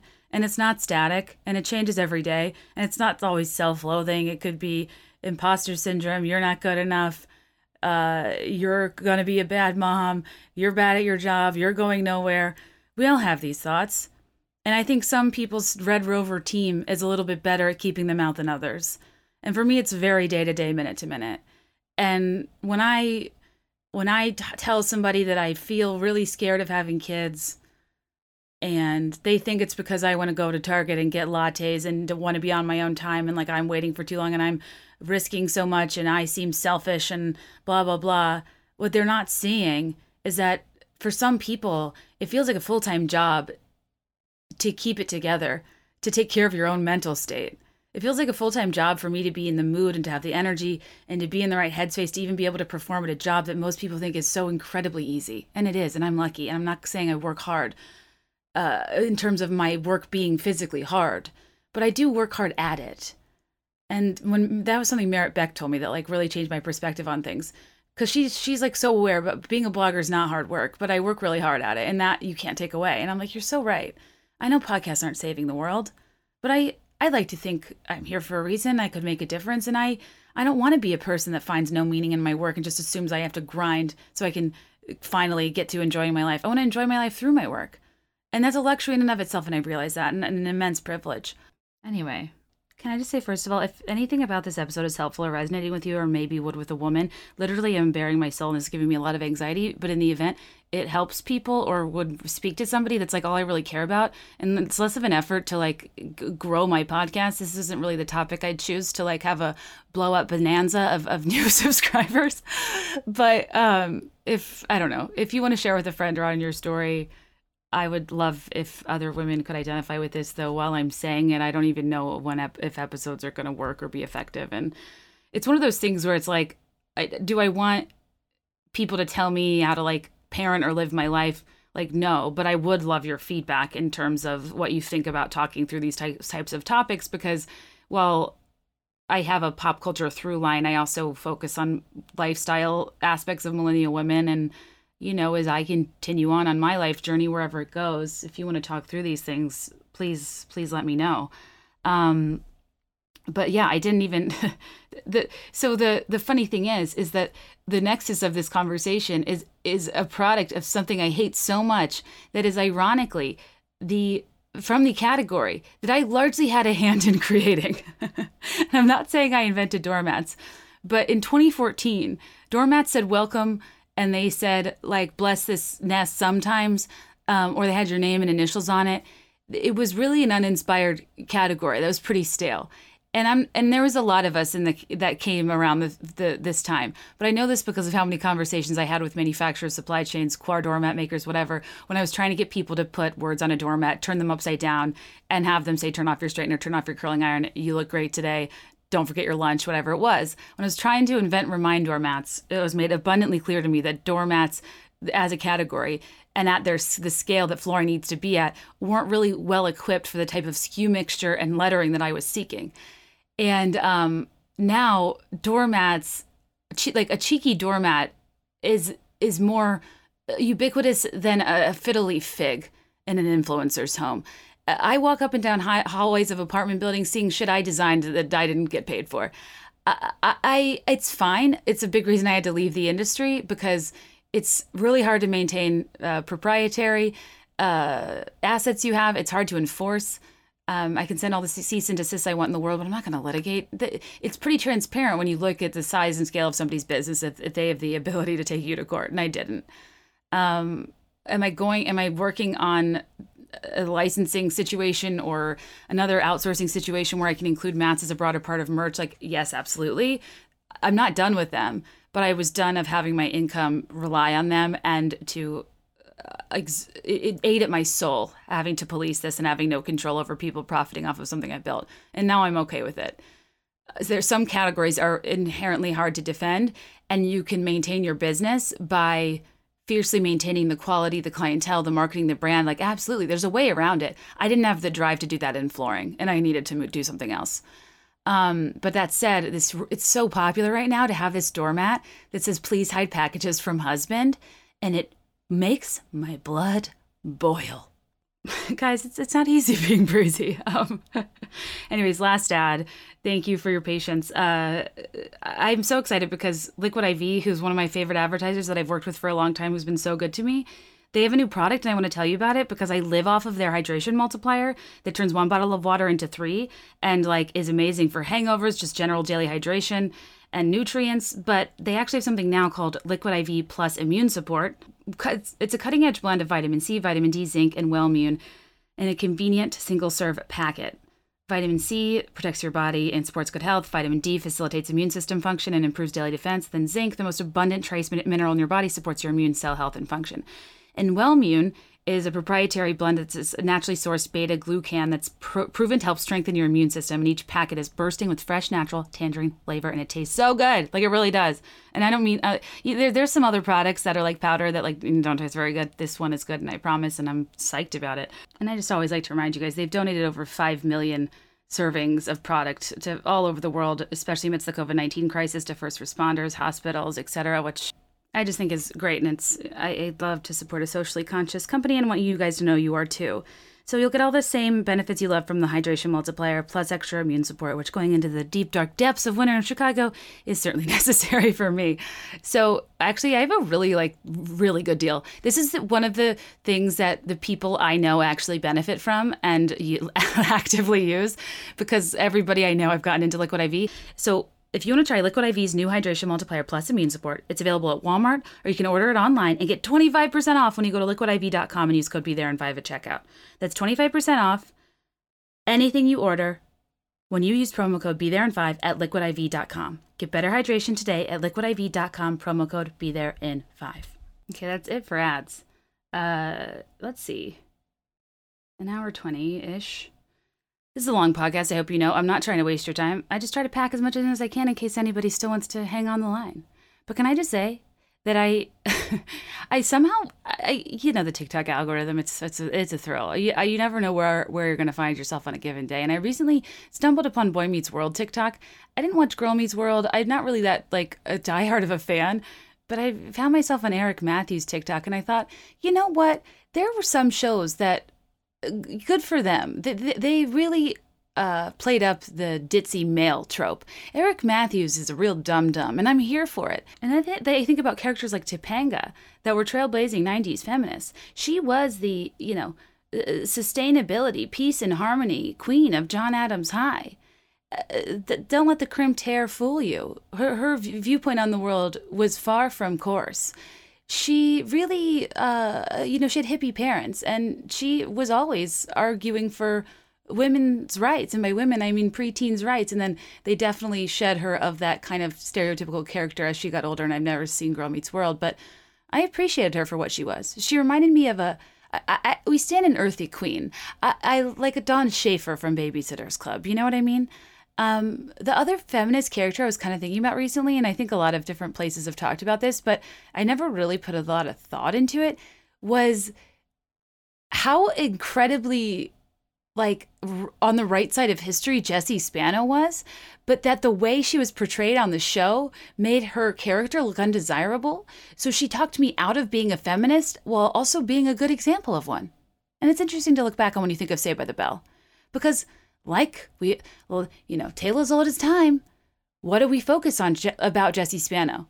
Do we remember her saying, well, if a man if he's a real man, he won't be intimidated by a woman who knows what she wants? Do we remember her fighting against A.C. Slater when he would call her chick and babe and mama? Do we remember her fighting for the women's movement? Yeah, the way Slater responded to, have you heard of the women's movement? He said, yeah, move yourself into the kitchen and make me a sandwich or something. No joke. When they would talk about, she'd tell him to split the household chores and he'd be like, cool, you cook and I'll eat. And then the laugh track goes off. And it's fine, it's the 90s. But isn't it funny to think of how hard she was trying to spread this messaging? And we were like, oh my God. I was horrified of becoming a Jessie Spano when I could be a Kelly Kapowski or a Lisa Turtle. I wanted to be easy breezy. I wanted to go to the mall. I wanted to talk about fashion. I wanted a hot guy to sneak up to my window at night. And even though Zach did do that, which is a little predatory in retro, to help Jessie amidst her panic attack for caffeine pills that I'd argue, if you're familiar with nootropics, are far from threatening. I want to remember Jessie for what she tried to do for feminism. And I want to personally apologize to her for thinking her character was a stick in the mud, a wet blanket scarf, if you will, when really Kelly Kapowski was the problem. But what am I to do as a Katie Kennedy when there's a Kelly Kapowski and there's also a Kelly Kennedy? We worshipped her. We thought she was fresh as hell. We just wanted to be a member of the Sundays. Put your mind to it. Go for it. Get down and break a sweat. Rock and roll. You ain't seen nothing yet. I wanted a thong leotard and biker shorts on a mini trampoline. I wanted to be part of the Zack Attacks. I wanted to work at the Malibu Sands Country Club and tell that shrill wench Stacey Carosi who's boss. Because she was actually pretty bossy. And she's another example of somebody who was firm and knew what she wanted but was presented as undesirable. It's all so crazy, you guys. Also, I love Tori. Tori was kind of a badass. She wore leather. In the 90s, I thought if you wore leather, you were somebody's evil twin, or you most certainly were about to convince the main characters to get into some sort of trouble. And like we talked about in the last episode in terms of how biases are embedded into the human psyche from a survival standpoint, and how evolution has like taught us to make snap judgments about groups of people almost as a protective measure. And while they're correctable and they're mutable, stereotypes are real. Having a career in market research, it's literally the business of stereotyping. It's finding birds of a feather to group similar behaviors to find the highest likelihood of where they are consuming media so you can reach them with your product directed toward them. And I don't know. It's like, I think a lot of stereotypes are funny. I love thinking back on these things like with the 90s and stuff. I'm really not a stickler. But speaking of the babe of it all, Jessie Spano not liking being called babe, sometimes I'm like, I just think we should all change our names to babe. It's just, it's TikTok and Instagram and Facebook videos are just like, babe, babe, babe, babe, babe, hey babe, babe, babe, babe. It's like, geez, like Greg and I have nicknames too. I don't actually, I rarely call him by his name and vice versa. And it's cute and it's whatever. I won't get into it on here. But the babe of it all is so comically universal anymore. One time in a garden, it was somebody said in like a Daily Mail article, they heard Prince William, call Kate Middleton babe. And I melted like, you know, I always refer to this, but when Alex Mack would get embarrassed and she'd melt into that radioactive Capri Sun silver puddle and slide through the vents, I was laughing at myself because I'm like, I am utterly swooning over the most common behavior because that's what we do when men do the bare minimum. And I think I'm extra on fire because of Chris Watts and I watched American Murder. I was on Kate Casey's podcast if you want to hear what I thought about it. Oh man, people just wanted him. All they were doing is trying to be like, he's such a great dad. You would never know. He's such a great father. He had pictures of kids in his wallet. And I'm like, that's the very least he should be doing. You should be playing with your kids. You should love your kids. The things we require of men to be great fathers is hilarious relative to what we require of women. And just as I was like, Prince William, you were a king for calling your wife babe. That is so sweet. Your relationship is perfect. Well, it's funny because he literally will be a king. We cannot commend men for doing the very least. As my friend Lindsay calls it, when she saw this TikTok video, I will not stand for metaphorical table scraps and act grateful and bow at your feet. And nor should you. And I know I'm taking this video too seriously, but I really think this is weird. Almost a Lucy and Ricky banter. It's like a brand of comedy that's very much like husband plays video games, sits on the couch, wife is exasperated and has no time to shower, house is a mess. Yeah, you know, it's like, I don't know how to explain it. Anyway, there's a lot of like highly gendered pranks that happen that bother me, but specifically, this isn't a prank necessarily, but there's this, it started with dogs actually. So there's this type of video where you say all of your dog's favorite words, like, do you want to go on a walk? Do you want to play? Do you want to go see your friends? You know, whatever, with Tugboat. In his case, if you've been here a while, OGBOTGGC, only good boys on the ground get crumbs. And then you like watch the dog's face as they get like so excited and like freak out. And it's really cute. I mean, obviously you have to then follow through with these things, or at least I hope people do. I did. And it kind of spun off into this trend where people say their wife's favorite things and watch her react. But it's never anything that's like, it's always the most basic of interests. And I can't decide which is worse. On the one hand, if your husband says, talks to you like a dog and says, do you want to go to Target? Do you want to go to Starbucks? And you're like having an orgasmic response. I'm kind of like, do you not get out much? Like, are you good? But this is what I mean. I feel two ways about it. If you're faking that sort of like crazy response to things that I would argue are normal joys you're hopefully entitled to yourself, and even if you have a young child, I would hope your husband will, or whoever you're able to find can watch the kid, and you can still make time for those things and whatever. But that's that aside. If you're faking it, it's weird because you're acting, and I don't really get the point of this sketch. But if you're not faking that level of excitement, it's a little dark, because then I feel like, this is what I was too afraid to say on Instagram that I'm still scared to say now because I don't want anybody to take this the wrong way. It is a brand of content that typically is centered on like mom humor. And I think there is such an important space for relatable, self-deprecating, funny mom humor that shows other mothers they aren't alone, and that it is normal for your life to be chaotic. It is normal to not have it all together. I am so here for people being relatable and authentic, and even if it's not pretty, making sure that they're representing their situations the best they can to, be a positive influence on their audience. Even for the sake of comedy. And this is where I'm torn in talking about this, because I am not the intended audience. And I hate when people nitpick at content. But this isn't the only example. It just is a sample of a broader category of mom content that, while to other moms it might be kind of like a funhouse mirror exaggeration of life that they can really relate to and appreciate, to somebody that is a childless millennial like myself, that type of humor scares the crap out of me. Because if you're losing your mind genuinely over your husband, I'd argue doing something sweet, but kind of also the bare minimum. Like, I don't know. I'm here for the simple pleasures of life, but to watch somebody have a meltdown and be after the husband again talking like a dog, being like, do you want to go to Starbucks and Target, maybe Home Goods, we can get pedicures, we can go to brunch, and then the girl's like, mimosas, and he's like, yeah, we'll go to First Watch, we'll get syrup on pancakes. And it's like, it's this, I feel so weird watching it, and it's nothing against this couple. But it's also, I do have a lot against, doing your wild bottomless mimosa brunch at a First Watch. I've spent a decent amount of time in Ohio, and, I love a Bob Evans. I'm not a stickler. I just don't know if a First Watch would be like my chosen hot spot for mom's big day out, but neither here nor there.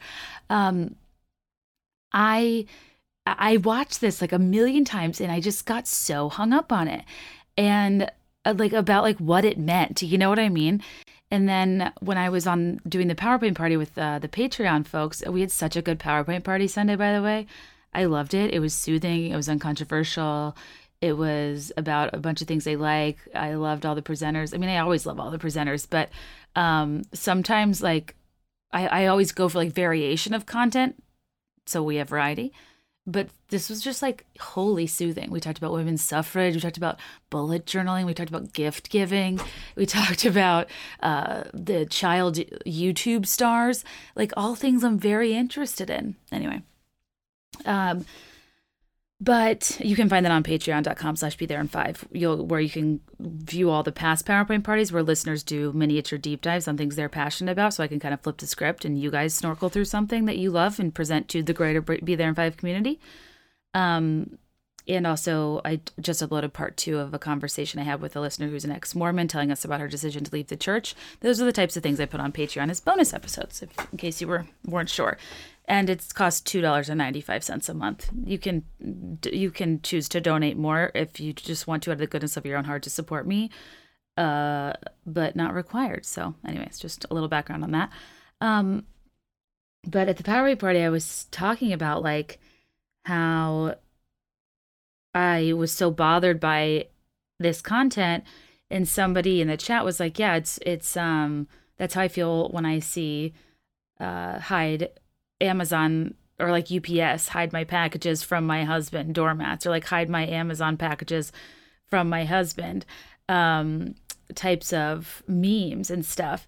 And I was like, that nail on the head. The type of energy I sense from this is like that I find triggering. Is it my past life? Is it my anxieties about motherhood? I don't know. But it's this situation where women seem to have to ask permission to do things, to enjoy simple pleasures, to buy things for themselves. They feel like if they want to get fun things, they have to sneak behind their husband's back. It's like this submissive, it's like a power imbalance that makes me uncomfortable. And it's like a lack of equal partnership that makes me uncomfortable. And I know it's not, I mean, I totally understand you have to be like transparent about finances, and rightfully so. Some people shouldn't spend and people have spending problems. But I guess I feel a little bit sad for that loss of independence and for feeling like you can't buy stuff or do things for yourself, not because, and that has nothing to do with money, just in terms of, I would argue, even if you are not the one bringing in physical currency, if you're a stay-at-home mom, you're working your ass off. If you are working part-time, if whatever the hell it is you're doing, if you're not the primary breadwinner, that has nothing to do with how much you're pulling your weight in the partnership. And I just so wholeheartally believe like in money being shared in that sense, even though I do have my own checking account and so does Greg, but we have like a joint savings anyways, no one cares. But like, I know the things I need to feel normal. And as long as he trusts me, like I can't, if I'm working and making money, I physically cannot handle somebody going through my purchases and being like, why did you need this? Justify your decisions to me. It's just something that like wouldn't work for me in a relationship. And everyone's different. Some people like love to budget together and don't care if their stuff's combed through. Something about it for me, it's not for me. But I think, I don't know, those are the things that like frustrate me. It is kind of the lack of not acknowledgement, but like, I hate the cliches about women spending all of men's money, about going on a shopping spree, about buying too many clothes. I hate when on HGTV it's like, all she cares about is the closet. I'm like, oh my God. This stuff just like frustrates me to no end, and I wish I understood the origin of it, but it does. And when I watch these TikToks, it makes me like have asked myself these broader existential questions of like, why is so much humor about being a wife and mother grounded in either being like kind of a nag or old ball and chain, about being somebody who spends all of his money, about being somebody who's, too headstrong and bossy to the point where, people buy you as a wedding gift a small throw pillow that says Mr. Right and Mrs. Always Right. My personal opinion is you set a limit, like at a certain price point, should you consult your partner? Absolutely. But I think that there's a way people nitpick about nominal fees sometimes as a way to control the other person. That's what I'm uncomfortable with. Why is so much mom humor surrounding how much wine you have to drink to tolerate being a parent, which honestly, I understand. I feel that way as a dog parent, but it's just like a high volume of content. And beyond that, in alignment with what I was saying about the person who had a meltdown over getting a peach milkshake and going to a First Watch, bless her heart. Again, nothing against the couple. I do not know anything about them. It's just the content itself or the trend itself. Why are you making yourself seem like a hostage in your own house? And I realized saying stuff like that, or on Instagram, I think I upset a few people. I was like, I just feel like sometimes when I see content of moms who are just like exasperated, who like haven't slept or showered or like taking care of their basic physiological needs, I'm like, and they get to like finally do something. It gives me this like prisoner vibe of like, are you okay? Like, you really can't, like, I feel so badly that somebody would really be sacrificing so much of themselves. And it's not about giving everything to your kids or spending all your time.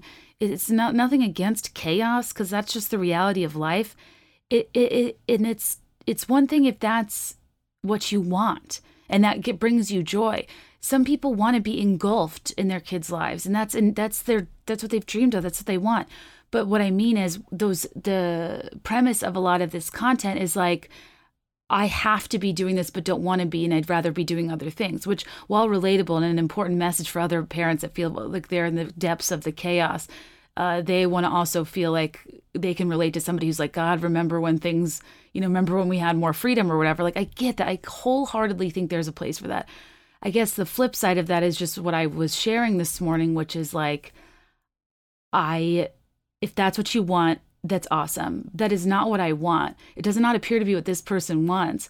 But this person is now at a point where they take such a luxury in showering. And I'm like, and it paints this picture of motherhood, of having children, of like a sentence. I'm like, okay, so if and when I decide to do this, it's over. It's over. My time is not my own. I am going to be so flustered. I'm going to have to drink so much wine.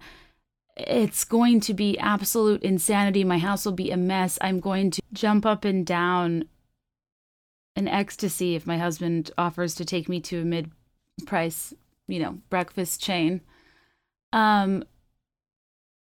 It's a funny thing where it's exaggerated comedy for somebody who's in that situation, but it becomes a depiction of a daunting reality that contributes to the immense anxiety many young women experience when trying to make the decision about if they want to have children and when. And I'm not making this argument as if this content shouldn't exist in case anybody else feels this way. And I don't need anybody to change what they're doing. I don't know if I have a conclusive thought. But what I found on Instagram is that a lot of you share this sort of these sorts of nerves and this level of discomfort with a lot of these social media depictions of motherhood. And especially in this past year, it's been this interesting combination of women being pushed to their absolute limits at home, at work, with virtual learning, many people having to leave their careers to be able to watch their children at home. Just in general, I think this year has been incredibly hard on parents, and particularly as the data shows on women who often are statistically more likely to incur the bulk of the caretaking. Even if these things aren't expressly said, I think people know now not to say like a woman belongs in the kitchen, like for the love of God, I hope. But a lot of the pressure and expectations for women to fulfill traditional gender roles are definitely still there, and they loom, and they exist within us because of what we see among, in our lives, in our culture and the media, etc.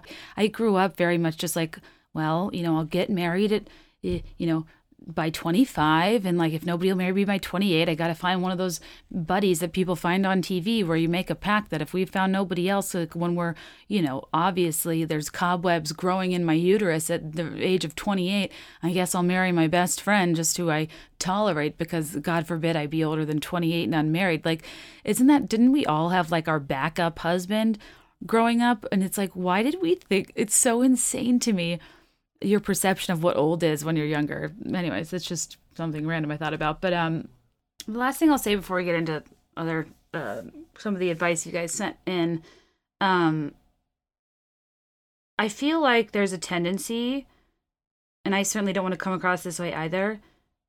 Like if you're a stay-at-home mom, like I said earlier with like the hide your packages thing, you're doing more than pulling your weight. You're carrying your family on your back. And never let anybody make you feel like that is not the most important job you could in the entire world. It doesn't mean if you send your kids to daycare or have childcare, you're not doing the most important job in the world. But my point is, why do you think childcare is so expensive? Because it's freaking hard. It's not easy. And I think it's easy for people that can afford childcare or have a lot of help that are still working to kind of, I don't know. I just hear stories of friends like that who stay at home, and people in the PTA will like ask them to do things almost with the assumption that they have a lot of time on their hands or something. And that's so rude. And just as I will defend a mother's decision to work and to outsource as much of her life as she needs to, if that's what works for her, I will defend a woman's decision to stay home, and both are equally as important. And the last thing we need to be doing is judging within ourselves as a gender these decisions we make and making people feel inferior as a result. Because it's not an easy decision for anybody, and life isn't easy. Like, just period, the end. Raising children isn't easy. I wish we'd find more solidarity in that instead of only requiring people to parent the way that we deem to be appropriate. People have sent me screenshots from mom groups and told me some stories, and I'm just like, God, it's like, it's already hard enough. Why are we making it worse? It terrifies me. I am not cut out for it. I am not cut out for PTA drama. Oh God, I don't know if I would run out of the room crying or verbally assault somebody. I just feel like I'm about to snap. I would be going into motherhood with, like, what's it called? What are boxing gloves called? Gloves up, mitts up, fists up, ready for battle. Anyways, whatever, guys.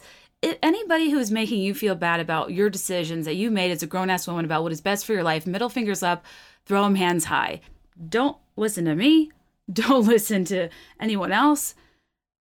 Do what's best for you. And if your situation isn't working for you, I hope that you feel empowered to do what you can to make it work, to shift perspectives, to not fall into those gender tropes and assume that's normal and what's expected of you. What should be expected of you is to be the best mother you can be, sure. The best mother you can be is contingent upon your personal well-being, mental health, physical health, and preferences of the way you want to live your life. And that is fine. It's not selfish. But also, maybe I'm just talking to avoid because it doesn't mean anything, because I'm not in your situation. You don't think I understand it. And I honestly don't. And that's why I've caveated so much of this with who the hell knows. I am just talking. But anyway, you guys, I was like in tears talking through my anxieties Tuesday when I was expressing this, and all of you made me feel so much better. And I still have to go through DMs, and if yours is marked as unread and I haven't seen it yet, or I just hearted it, like, please know that it means so much to me, and I'm still working on going through all these in my computer, because, like, it just is not lost on me that you took the time to reach out to a stranger. And I don't want to hoard this amazing information. I want to share it in case any of you guys are struggling. And I'll keep this anonymous. I know you guys didn't send these in thinking that I would read them on the podcast, but let me just go through some of my DMs and read you some of these. I wish I had time to, like, curate. Oh, I appreciated that somebody pointed me to, I actually haven't read Untamed, which seems like it would be up my alley, but I just get a little weary of self-help. But I love the quotes I read from her, and I know people love her. One of the quotes somebody sent me was, "Mothers have martyred themselves in their children's names since the beginning of time. We have lived as if she who disappears the most, loves the most. What a terrible burden for our children to bear. To know that they are the reason their mother stopped living. What if a responsible mother is not one who shows her children how to slowly die, but how to stay wildly alive until the day she dies? What if the call of motherhood is not to be a martyr, but to be a model?" Well, that was nice. This person said, "I just had my first kid 8 weeks ago and got a lot of questions about postpartum depression. Honestly, I don't know if it's a real thing, but I had prepartum depression, and I really mourned the loss of the life I was leaving behind. Those feelings are so valid. I am fortunate after having my baby. I'm incredibly happy with life and doing well, but I know a lot of people don't always feel that way and don't talk about it. Thanks for sharing this honest take."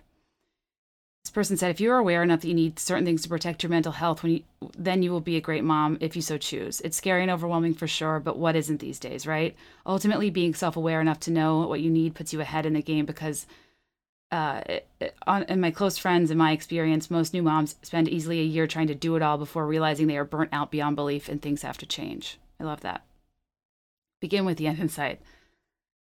I think all these videos about the mom's day out are made up and not real. There's nothing wrong with being the mom who sometimes puts yourself first before your kid. It's called boundaries. I was really worried about feeling off postpartum and went to therapy and basically was told that you have to let go of this notion that you exist to rear a child. It's part of you. It's not your entire being. I think women have this tendency to just sacrifice and don't realize they're choosing to do that. I work full-time as a single mother. I got home the other night and had to head over to... Oh, I work full-time and I'm a single mother. I got home the other night and had to head over to my sister's house to help her with something. I brought my toddler with me who was ecstatic. We were there until 8, way past his dinner and bath time. We were driving home and I was starving and I almost went straight home so I could get him dinner and bath. And he had snacks, so it's not like he was starving. But I chose to hit up a Panera drive-thru so I could eat, which delayed our evening even more, but I was fed and happy and my son didn't even notice. We all survived and I didn't feel bad because we were happy and fed. I told her, I was like, you know what? Thank you for that sage advice. And also, I respect the hell out of a Panera bread. And like, I get it. But you see what I mean, you guys? For me to get on Instagram and to be so nervous to say, I don't think I'd fare very well in these circumstances. And I'm really scared. And videos like this make me scared. And to think that I was going to get eviscerated. And while plenty of people told me they were going to unfollow me, honestly, that's great. Attract and repel, right? I don't want people that aren't willing to hear out another woman's feelings just because it's not in alignment with hers. But for me to get responses like this, for people to take the time with their thumbs and to type these, I mean, I am so lucky and so grateful. This person said, as a mom of one, it bothers me too. It makes it seem like you can't have anything for yourself anymore. And I think that's unhealthy for women across the board. Yes, you have more responsibilities and may not be able to do anything you want at the drop of a hat, but I think it's healthy for kids to see their mom and dad make time to cultivate hobbies and friendships outside of the family too. One of my friends recently told me how happy she was that we were still close friends after me becoming a mom, and while I understood what she meant, it struck me as a little sad because I think it is common for people to assume moms don't keep up friendships. I'm very guilty of this. I feel like friendships are hard when people have kids, and I don't. And I'm a monster. And when people get pregnant, I'm happy for them, but I'm also like another one bites the dust. And I'm not proud to admit that, but I think a lot of you can probably relate. I feel horrible saying that. I hope you know what I mean in terms of like, I'm excited for you, but I mourn the loss of our friendship. I do. I know it's going to change. And she also said, when my coworkers assume I can't go to a happy hour because I have a child, it ties into the whole dad is babysitting statement if the mom goes out for one night. But now I'm rambling. Oh my God, dad is babysitting. Absolutely not. Dad is the dad. He's a parent. He's not babysitting. Oh God, that makes me so mad. But you're right. Me projecting onto you that you probably can't go to happy hour or maintain a friendship with me is me reinforcing those things that I'm trying to get us away from. And thank you for telling me that.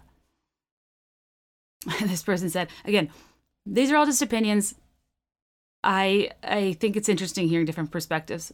This person said some people love the prisoner vibe, period. When dating, when married, if you're an independent person, you'll be an independent mom. You just have to have goldfish crumbs in your hair too. Being a mom isn't hard, but it doesn't change your core being. This person said, honestly, what impressed me the most with this video... This is such an astute observation and is so true.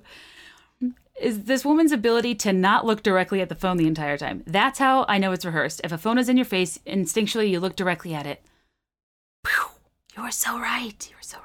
This person said, yes, thank you for saying this. I'm also a childless millennial and I'm constantly being pitied for not having children. But as you were saying, the mommy culture narrative is so bleak. Like, am I supposed to want this? Something is wrong with me for not wanting this?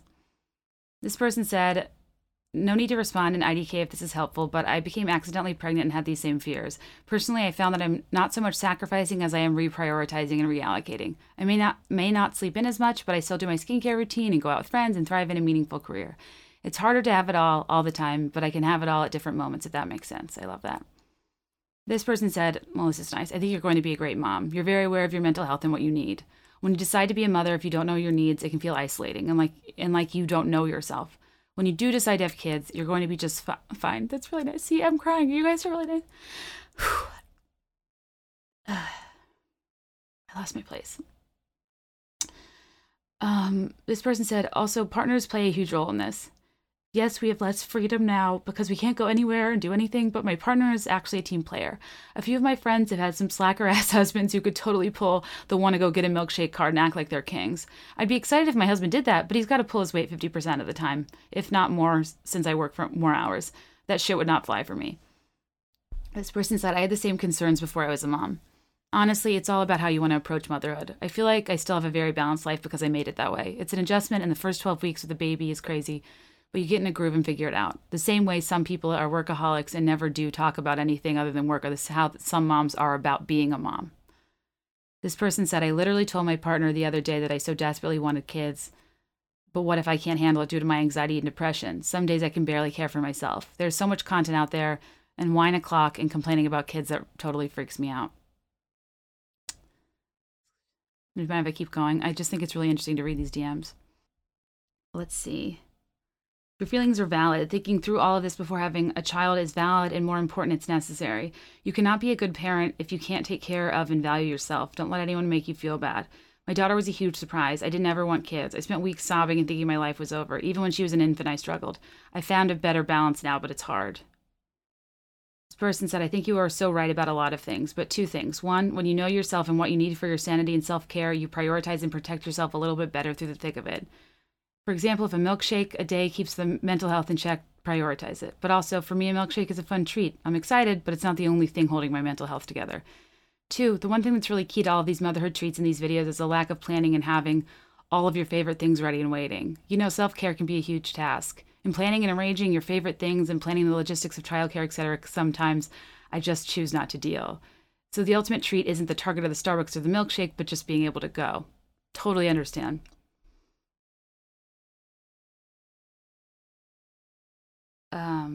I agree about the portrayal.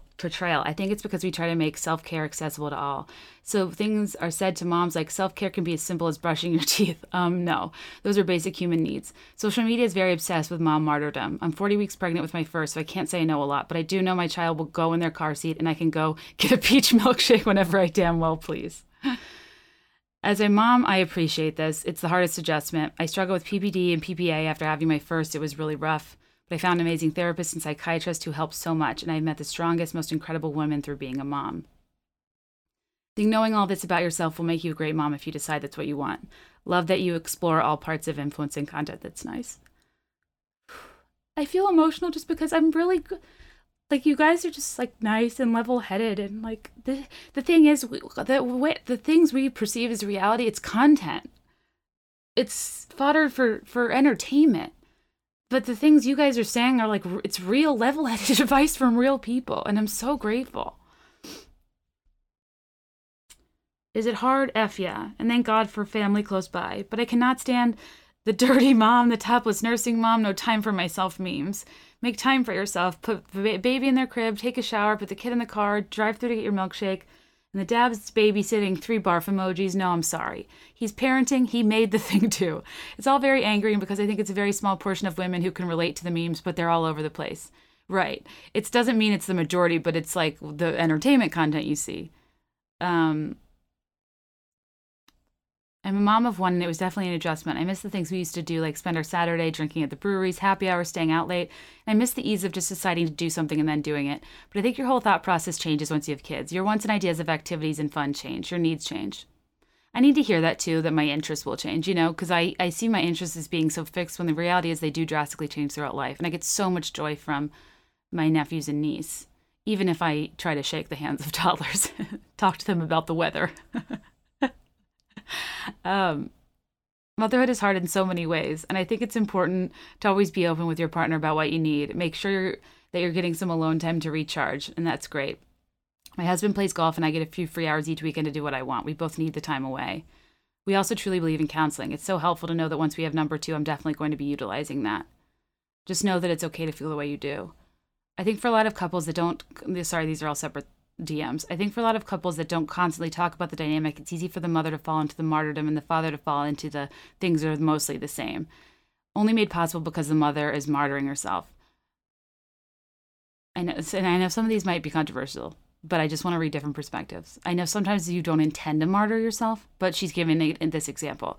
My brother-in-law and sister-in-law have this relationship, and we constantly say to ourselves that it's not our marriage to judge, but that's how we're doing things. It only bugs me when it's assumed that we will follow the same dynamic when we visit.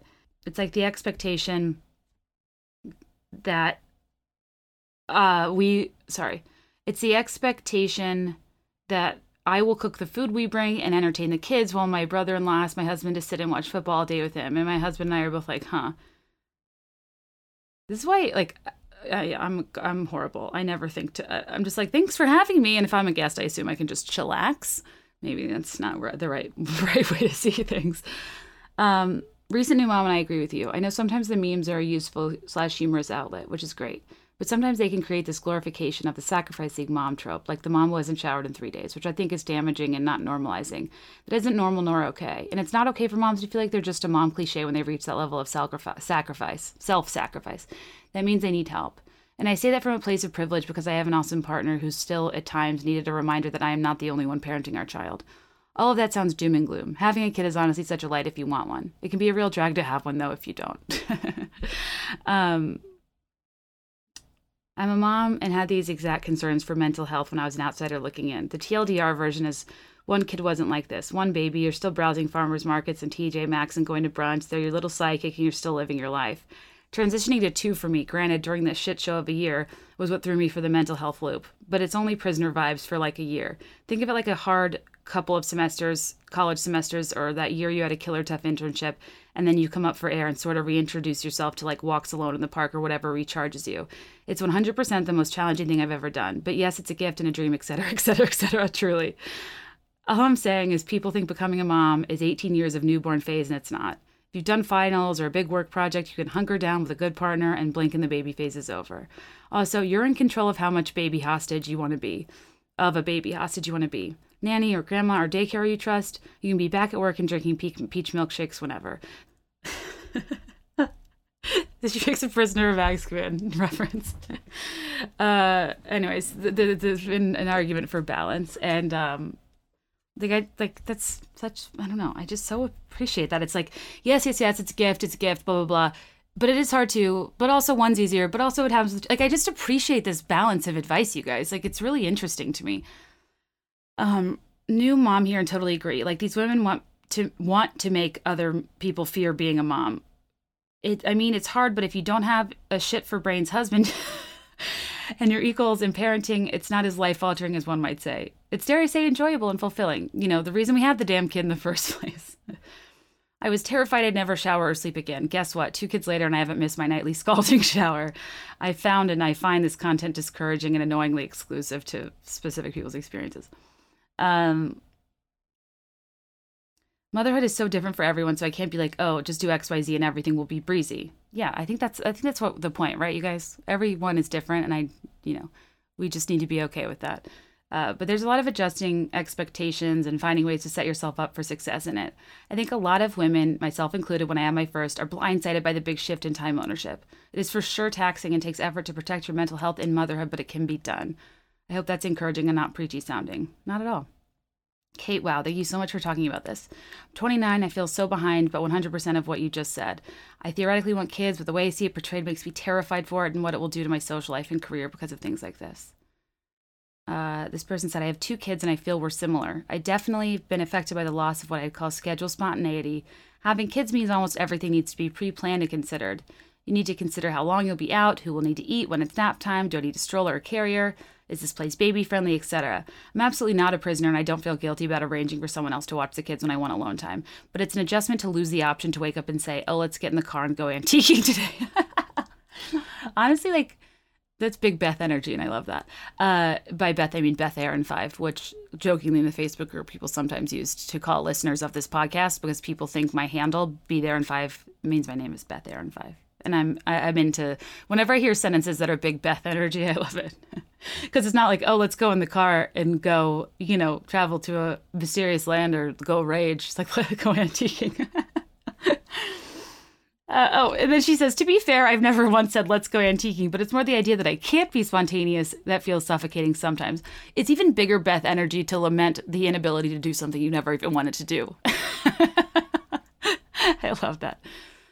Oh my God, this hits the nail on the head for me. I saw that video and my first thought was, wow, I never want kids if it means I get amped to go to First Watch. Which does not serve mimosas, by the way. But you explained my gut reaction so perfectly. Yes, I really strongly dislike when people have opinions on how anyone should feel about really anything, not just this topic. As a mom, I never judge anyone or fear about having kids. I just flat out not wanting to have kids and knowing it, etc. too. They are your feelings, and no one has the right to tell you you shouldn't have them because of their own experiences. I could go on forever. Also, my feelings on my own journey aren't conclusive enough, even though I made a very clear decision to have children. To be clear, I love them dearly and I would not change it. And I'm not saying that because I feel like I need to. And the fact that I have to even say that is proof of what kind of society we're living in, even though I know you personally aren't judgmental. Okay, wow, that thought spiraled. Big Beth energy. We need to give people the space to just get it out there and feel like you're not alone. I agree. No, I love it. Guys, if you apologize to rambling to me, I mean, pot kettle, don't worry. I totally felt this way too. I was 9 months pregnant and asking my husband, what if I hate our life once we have a baby? I think it's so hard when you truly love your life with your significant other and are adult enough to have learned what makes you feel like you. And with a 7-week-old, I'm clearly an expert cry face. But it's totally possible to find time to feel like yourself without getting to a point where you're amped for a peach milkshake, especially if you go into it with expectations of what's important to you and you've talked about it with your husband. But I also totally get that not everyone wants kids, and it's a totally amazing decision, even if I am ultimately thrilled with mine. In my experience, the friends who have seemed to actually enjoy their children most are the ones who don't glorify motherhood. It's just never going to live up to those expectations, you know? I'd do anything for my kids, but I also am so grateful for a life that allows me to remember who I am outside of them, because the time when they are living under my roof is just one stage of life. All that to say, thanks for being thoughtful and sharing your process. Even as a mom, it's good to hear and remember. Oh my gosh, I felt the same way. And then we traveled to Europe and realized that not every parent has to parent that way. I currently have a favorite boy, and we are like little best friends. However, the first few years can feel like a lot, but it's podcasts like yours and conversations with friends and permission to do whatever the fuck you want to do that will really help you get through. My biggest suggestion is not to be in a mom group. I think she means Facebook or like online group, like of those forums that just attack each other. Absolutely agree on women being almost shamed who don't have children that speak on children or being a mom. It's as if society is saying, if you're not reproducing, you aren't 100% a contributor or have the right to be speaking on it. Definitely experience this as a stepmom, and seeing the difference now that I've birthed someone, I notice even more how one-sided people can be, closed-minded, and truly, like, it's all good. It always works out. If you decide to become a mom, I know you'd be an amazing one, and if you decide not to, you're still an amazing person. No one is more important than the other, and I can only speak for myself. But we have Chick-fil-A and Starbucks regularly, not because it's a special treat, but my life is not solely my children, and my husband is a mega involved dad, and it's not celebrated. Haha, it's expected. I love that. That's from a person I know, and I really appreciate that. This analogy is spot on. Carving space to be the type of person or mother you want to be is crucial. Don't let your own journey be derailed by the fear or assumption that yours has to look like someone else's for better or for worse. You're right. There's very little space for this type of discussion, and it's so important. I always grew up wanting to be a mom, but then in my 20s, I wanted to travel, grow my career. I had a failed relationship, and the time just went by without me wanting to. I married my husband when I was 30, and I had the hardest time deciding whether or not to have a kid. I wrestled with every possible aspect of doing it versus not. The big stuff, like will it be a lifelong regret if I don't, and the smaller vanity-based aspect of maintaining weight as a female is hard, and I like my body, and I've spent 31 years in it alone. Do I want to share it? And obviously having a child meant not as much disposable income or time, not as much traveling, etc., at least for several years. I was massively tormented. And the best thing my husband did for me one day when I was just like in despair about this decision was to stop me and say, hey, do you realize you were choosing between two good things, right? We've talked about both of these life paths, and each one of them can bring us happiness. I like that. Yeah. The world is so crazy with expectations that I really let myself get super worked up and forget that both paths, child or no child, can be good and valuable and fulfilling. And which one you pick, or I guess is picked for you, right? Can't always choose your path with this. Doesn't mean anything about your character. If it's tough to pick, that also isn't a judgment on character. There are a lot of considerations, and I think it's romanticized a lot, but in reality, as you're probably seeing, it's not an automatic yes for a lot of women. Even ones like me, who assume their whole life that they'd of course be a mom. It can be really tough. You are in my brain. I loved that. God, this is so helpful. I hope you guys feel better. Honestly, this makes me feel a lot better. I can't even tell you how, like, I felt crazy feeling like maybe it's because I was too scared to bring it up, and that's why I never had like any relief. I don't know. This is from somebody I know too, and I very much appreciate it. I'll be honest that I was never the babysitting, kid loving type of gal. I thought I'd be a pretty mediocre mom, but there's something to be said for our instinct. Sure, I'd wake up at 4 a.m. and hover over my son's bassinet to ensure he was breathing, and yes, maybe I still do this to him as a toddler, but I feel that's what I perhaps lost from my master's degree or general brain cells I gained in my heart. Maybe neither were compromised. Who really knows? As an INFP 4W5 word, I'm prone to melancholy and idealism as well.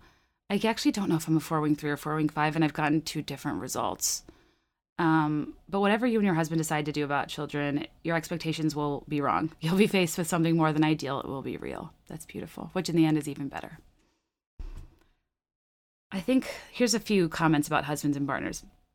I really think it has a lot to do with your husband/partner. There are some men who refuse to be left alone at home with their children or take them shopping. Those men are the reason women feel like a shell of a person. They have no support. I saw my sister-in-law go through this, and my mom is struggling as we grow up, and my mom is struggling as we grow up becoming her own person again, and it is scary. I love that you're calling this out because I think the more we do, the more we encourage mothers not to feel selfish, to keep being whole people, and that will make the world a better place in general. These moments you're seeing are 100% true, but these moments are being parodied and are truly only about 2% of the parenting journey. The 2% sucks so much and is not easily forgotten, so that's why they're relatable. The other 98% is awesome. I appreciate that. Yeah, these videos bother me. When women say their husband is babysitting, like I get being excited about doing something you love, but partnering is a partnership. It should not fall on mom. So if your husband doesn't regularly watch the kids so you can get some time to go to Target alone or go out with your girlfriends, well, then he needs to do better. It's this narrative that moms do everything and the husband is being so amazing and wonderful and surprising her with something that he should just be doing no matter what that bothers me. Parenting should be teamwork and both parents should get time to recharge and do their own thing. And I'm a mom, by the way, so speaking from experience.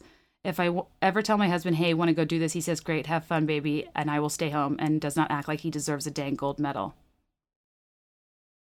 The joke is I want to give him a gold medal for doing that. At least a most Christ-like a water skiing award. You don't need to feel bad at all. These are totally normal feelings. It's such a huge change. Literally every aspect of your life changes, and that's scary. I'm still getting used to it. I'm still sad I can't do whatever I want whenever I want because I have a child that depends on me. And coming from somebody who's always been like, OMG, I want to be a mom so bad, it's a lot harder than I imagined. It's a big adjustment. So you're not selfish, and it doesn't mean you haven't felt love before. Those feelings are so normal, and I felt them, and I still feel them when I see weird-ass shit on social media about being a parent. It's not real life. As a new mom of a 7-month-old, this content freaked me the fug out prior to having kids, and post-baby, I still don't get it.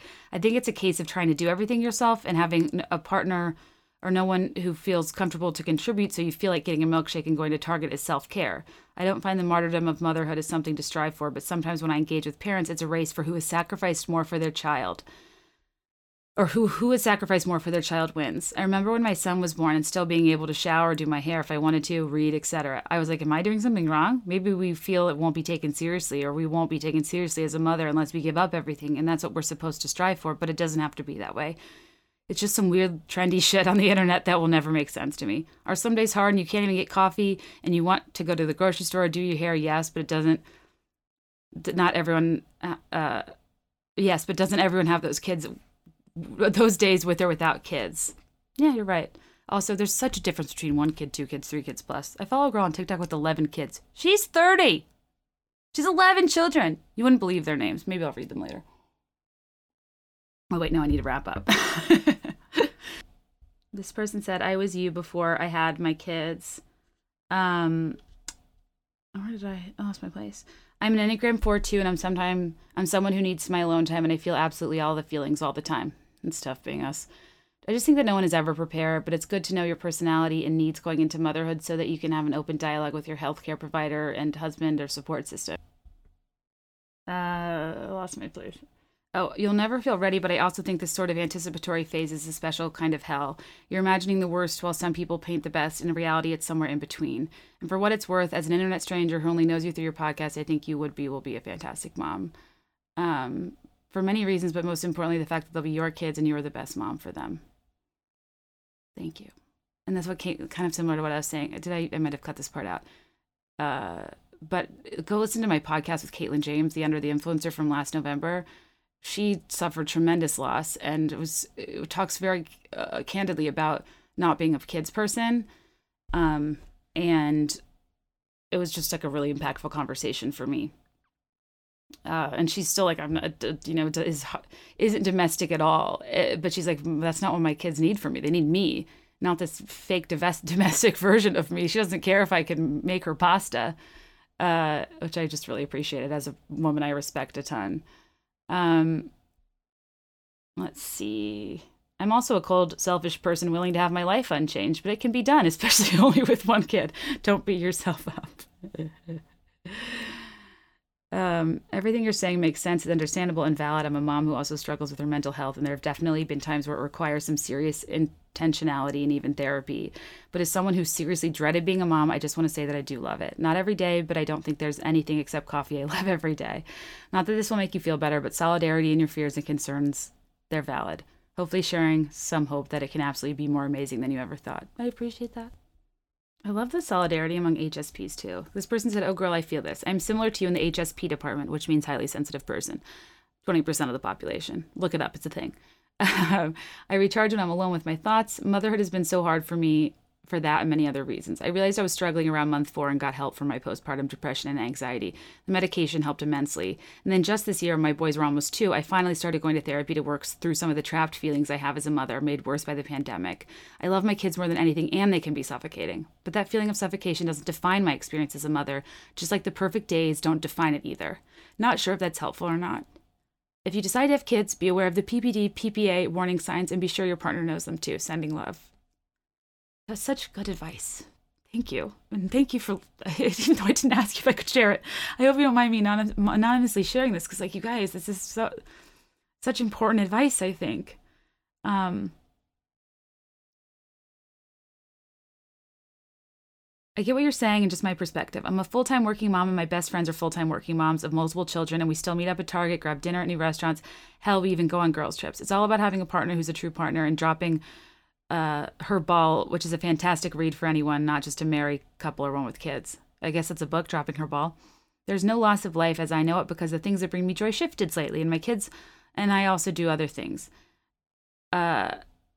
TLDR, every person is different, and my experience has been those people you're referencing are in the same category as the ones who'd appear to have it all on Insta, both unrealistic.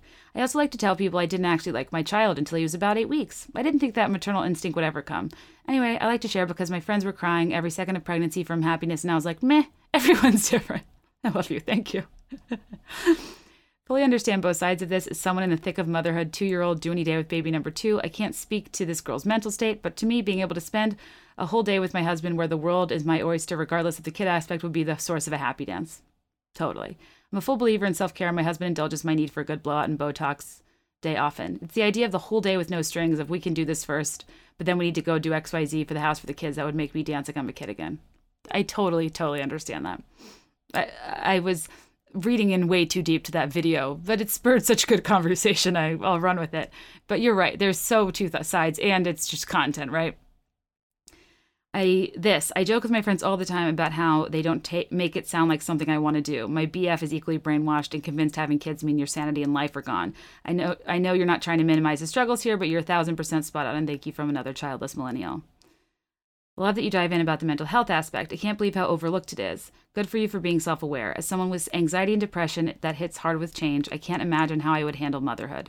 It's something I want, but not if it sends me into a lifelong spiral. I wish there was a way to know ahead of time. Me too.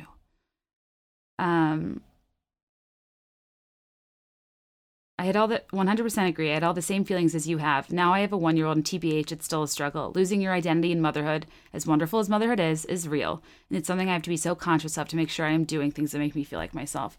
The book, How to Not Hate Your Husband After Kids, it's a great title, talks a lot about this and was so impactful for me. All that said, I love being a mom so much than I ever thought I would. But there are definitely struggles, and that's okay too. Oof, this makes me mad. My ex-brother-in-law pretty much made my sister a prisoner. Once she had a bad stomach virus and was lying on the kitchen floor with the baby. She called him to pick up the 3-year-old. He came home and said she had until the next morning to get well because he had an important job. I punch him in the face. Sorry. But not sorry. That's horrible and disgusting and unconscionable, and I messaged her to ensure they're no longer together, and thank God they're not. But sometimes it's important to hear the bad examples too, because there's just such a spectrum of how partners can behave, and you don't even need a partner, by the way. But if you do have one, it is nice to hold them accountable. New mom here with no local family support. It's def life changing, but also like not, especially if you have a supportive partner. Not downplaying it, but like you just bring your kid and have to account for a bigger purse and longer lead time. I think it's the same as people complaining about pregnancy and labor. It's a badge of honor if it sucked and you survived, so people oversell the suckiness. It's an interesting perspective, though I'm sure some people it really does suck. It's from Ashley Spivey, who we love. I wish everyone had to be a nanny before having kids. I honestly think less people would have kids. They are no joke. It's fucking hard. Dads also don't do shit, and moms make it 100% harder on other moms. This shit makes me ragey. I could talk about it for hours about how being a nanny is less about taking care of the kids and more about making sure their mom's okay. Love that. This person said, I'm with you 100%. That was my life with my thankfully now ex-husband. He made such a show about allowing me to go get coffee with a friend while the kids napped. As soon as they were awake, it was like, what's your ETA texts? Not saying it's remotely the case with everyone, but my red flags went way up when I saw these videos too. I'm glad that's your now ex. But I also think that there are relationships that can be like I think that people who are in love and have decent marriages, I do think those gender roles are slippery slopes, and that can happen, and the person doesn't maybe even realize it. So don't feel, I'm not saying like if you're struggling with, an imbalance of power or responsibilities, you need to get divorced, but I just mean don't feel alone. Like I think it's common to suffer from that, and people that do are probably less likely to write in. But I hope you feel solidarity that it is hard when there isn't that, dual accountability happening and you're not crazy. This person said, please do an episode about this. It feels like society and many times our own friends and family can look at us like we're two-headed monsters when we express reservations about having kids or are certain we don't ever want them for various reasons. Any path is legitimate as long as it's a path that's best for us as individuals. We shouldn't have to mute our feelings and needs just to fulfill a societal expectation that may not be the life best choice for us anyway. I will end on that note. Absolutely. That's why I did this in the first place. That's what I hope we all gleaned from this. I hope this was a good use of your time. I really don't know. I'm actually not really going to listen back to this, and I'm just going to put it out because I'm really scared I'm going to overthink every one of my words. But the thought I concluded with on Instagram that I'll tell you again is the only thing I can compare this to is that when I got engaged, the way people fawned over me and wanted to talk about my colors and wanted to ask about the wedding, and I hated trying on wedding dresses. I hated the attention of being a bride. I didn't like the concept of a blushing bride. I felt very unbridled. I kept waiting to be like, this is the most fun thing I've ever done in my life. But like, I don't love to plan things. I'm bad at planning events. I find it really tedious. My parents carried the entire thing on their back. Like, I could not have done it without them because I felt really overwhelmed. But at the same time, that whole time, I was doing things the way I wanted them. I went out of the country. I made the guest list self-selecting. I figured if you really liked me, you'd find a way. I knew that I was going to offend people. I knew not everybody could afford it. I knew it was really shitty because people with kids couldn't make it work. But for once, instead of considering everybody else around me, I considered the people that were my friends and family and the people that were non-negotiables and got their clearance, made it work financially, and did the thing that I dreamed of and not the popular thing. And I had the best goddamn time. I will forever be coming down from that high. It was amazing. I loved every minute of it. I didn't feel like a bride when I was supposed to fit into the mold of what a bride was supposed to be at all these allegedly bridal events, but at my own wedding, when I was a bride, and I was bridal. And it was better because I wasn't somebody else's version of a bride. I was the version of a bride I wanted to be. And I wore a sequined head-to-toe dress. I wore my hair down. I did my own makeup. I drank. I danced. I went barefoot. I took off my Spanx before my first dance to Casey and JoJo's All My Life that like a church choir my friends and family sang around me. It was so special. I didn't have bridesmaids because I love my friends. The friends that came were close enough to probably be my bridesmaids, and I wanted them to wear what they wanted and feel cute. And I didn't need people fawning over me while I got ready. I got ready alone because that's what I like to do. I didn't pay a lot of money for flowers. I said the centerpieces were too expensive, so we got gold candelabras and we, made flower garland on the tables so the flowers could kind of just like rest instead of have to be arranged. And I thought the loose, deconstructed nature was actually quite pretty, and it was literally like 80% cheaper than getting centerpieces. I said screw it to everybody who says they hate speeches, and literally 80% of dinner was speeches. I want to be eulogized while I'm alive, so sue me. It's my event. But people loved it, I think, and we had a great time. And I wrote a poem that had 73 lines. Well, actually double that because they were couplets, one for every single person that went to my wedding. Because the people that know me know that I write poems and do things with words for people. And if I couldn't give a speech telling every single person why it meant a lot to me they were there, I wasn't going to do it. Why am I getting so emotional? When we do things our way, we find our way. But we can't let ourselves not do those things for fear of how it looks. A lot of the decisions I made through that process were unpopular because they weren't super bridal, but it didn't end up mattering. And that's the only thing I can really use to compare to it, other than marriage, which all anybody wants to tell you is, the old ball and chain, marriage is such a drag, I'm gonna get the misses. People love to say, ugh, marriage, Ben Affleck, jerk store in his Oscar speech, is like, marriage is the hardest job I've ever had. Wouldn't want to do it with anyone else. And it's just kind of like, do you gotta say that? People love to make you fear marriage when you're engaged or in a relationship. But then once I was married, after over 5 years of dating and living together and years of people telling me why buy the cow, despite me knowing what was best for myself and my relationship, we got married and we're very happily married, and I love being married. I genuinely love it. 10 out of 10 would recommend. The reality of trying to get along with somebody for life that you live under a roof with is complicated, as it is with anybody. But you figure it out if you're genuinely compatible. I think I'm going to do a Patreon episode where I maybe talk through more about my relationship and like dating, like how we met and dated and when we got engaged and our timeline, because I can't emphasize enough how many opinions people had about my relationship, from like just my husband being shy and quiet to the amount of time we dated before, to living together before, to the volume of time we were engaged, to how we chose to have our wedding, to still not having kids. We've stretched our shit out as long as we've wanted, and we've had a great time doing it, and we're very happy because of it. But if we had made those tiny decisions along the way to appease the people around us, we would have been miserable. And I want you to always, always, always do what's best for you and advocate for yourself in any context. I'm gonna make note of that. Some stuff, it's like hard because it's like I want to be vulnerable and personal on here, but when it involves like other people, sometimes I like to keep a tighter circle. So I'm making note to do that on Patreon. That's fun stuff to talk about, though. Anyway, you guys. In conclusion, I will say, when I listen back to my first episode, which I hate doing because my early content's so embarrassing, there's one thing that has remained a through line of this podcast that I always want to maintain, and a big reason why I decided to do this episode despite feeling like it was very risky territory. What I didn't like then, and what I still don't like now, is the people that are in positions to speak and that have platforms are so often experts and people at the top of their field that tend to use what I like to call rose-colored retrospect to illustrate their paths in an oversimplified manner that foregoes the details and the complexity and the difficulty of the middle in a way that makes you think like you should be able to follow these more simple paths to success or to a certain outcome, and can ironically make you feel inadequate even though they're trying to inspire you. But I think there need to be more people on mics and on social media and putting out content that are in the freaking middle, that are in the thick of it, that have no clue where they're going. I have no clue what I'm doing. I am patching together my career in real time as you hear it. I didn't even know this podcast could be a full-time job. I don't know what will happen with my life and my family and if I have kids or not. And you'll probably hear about it. And I'm so grateful if you want to be along for the ride.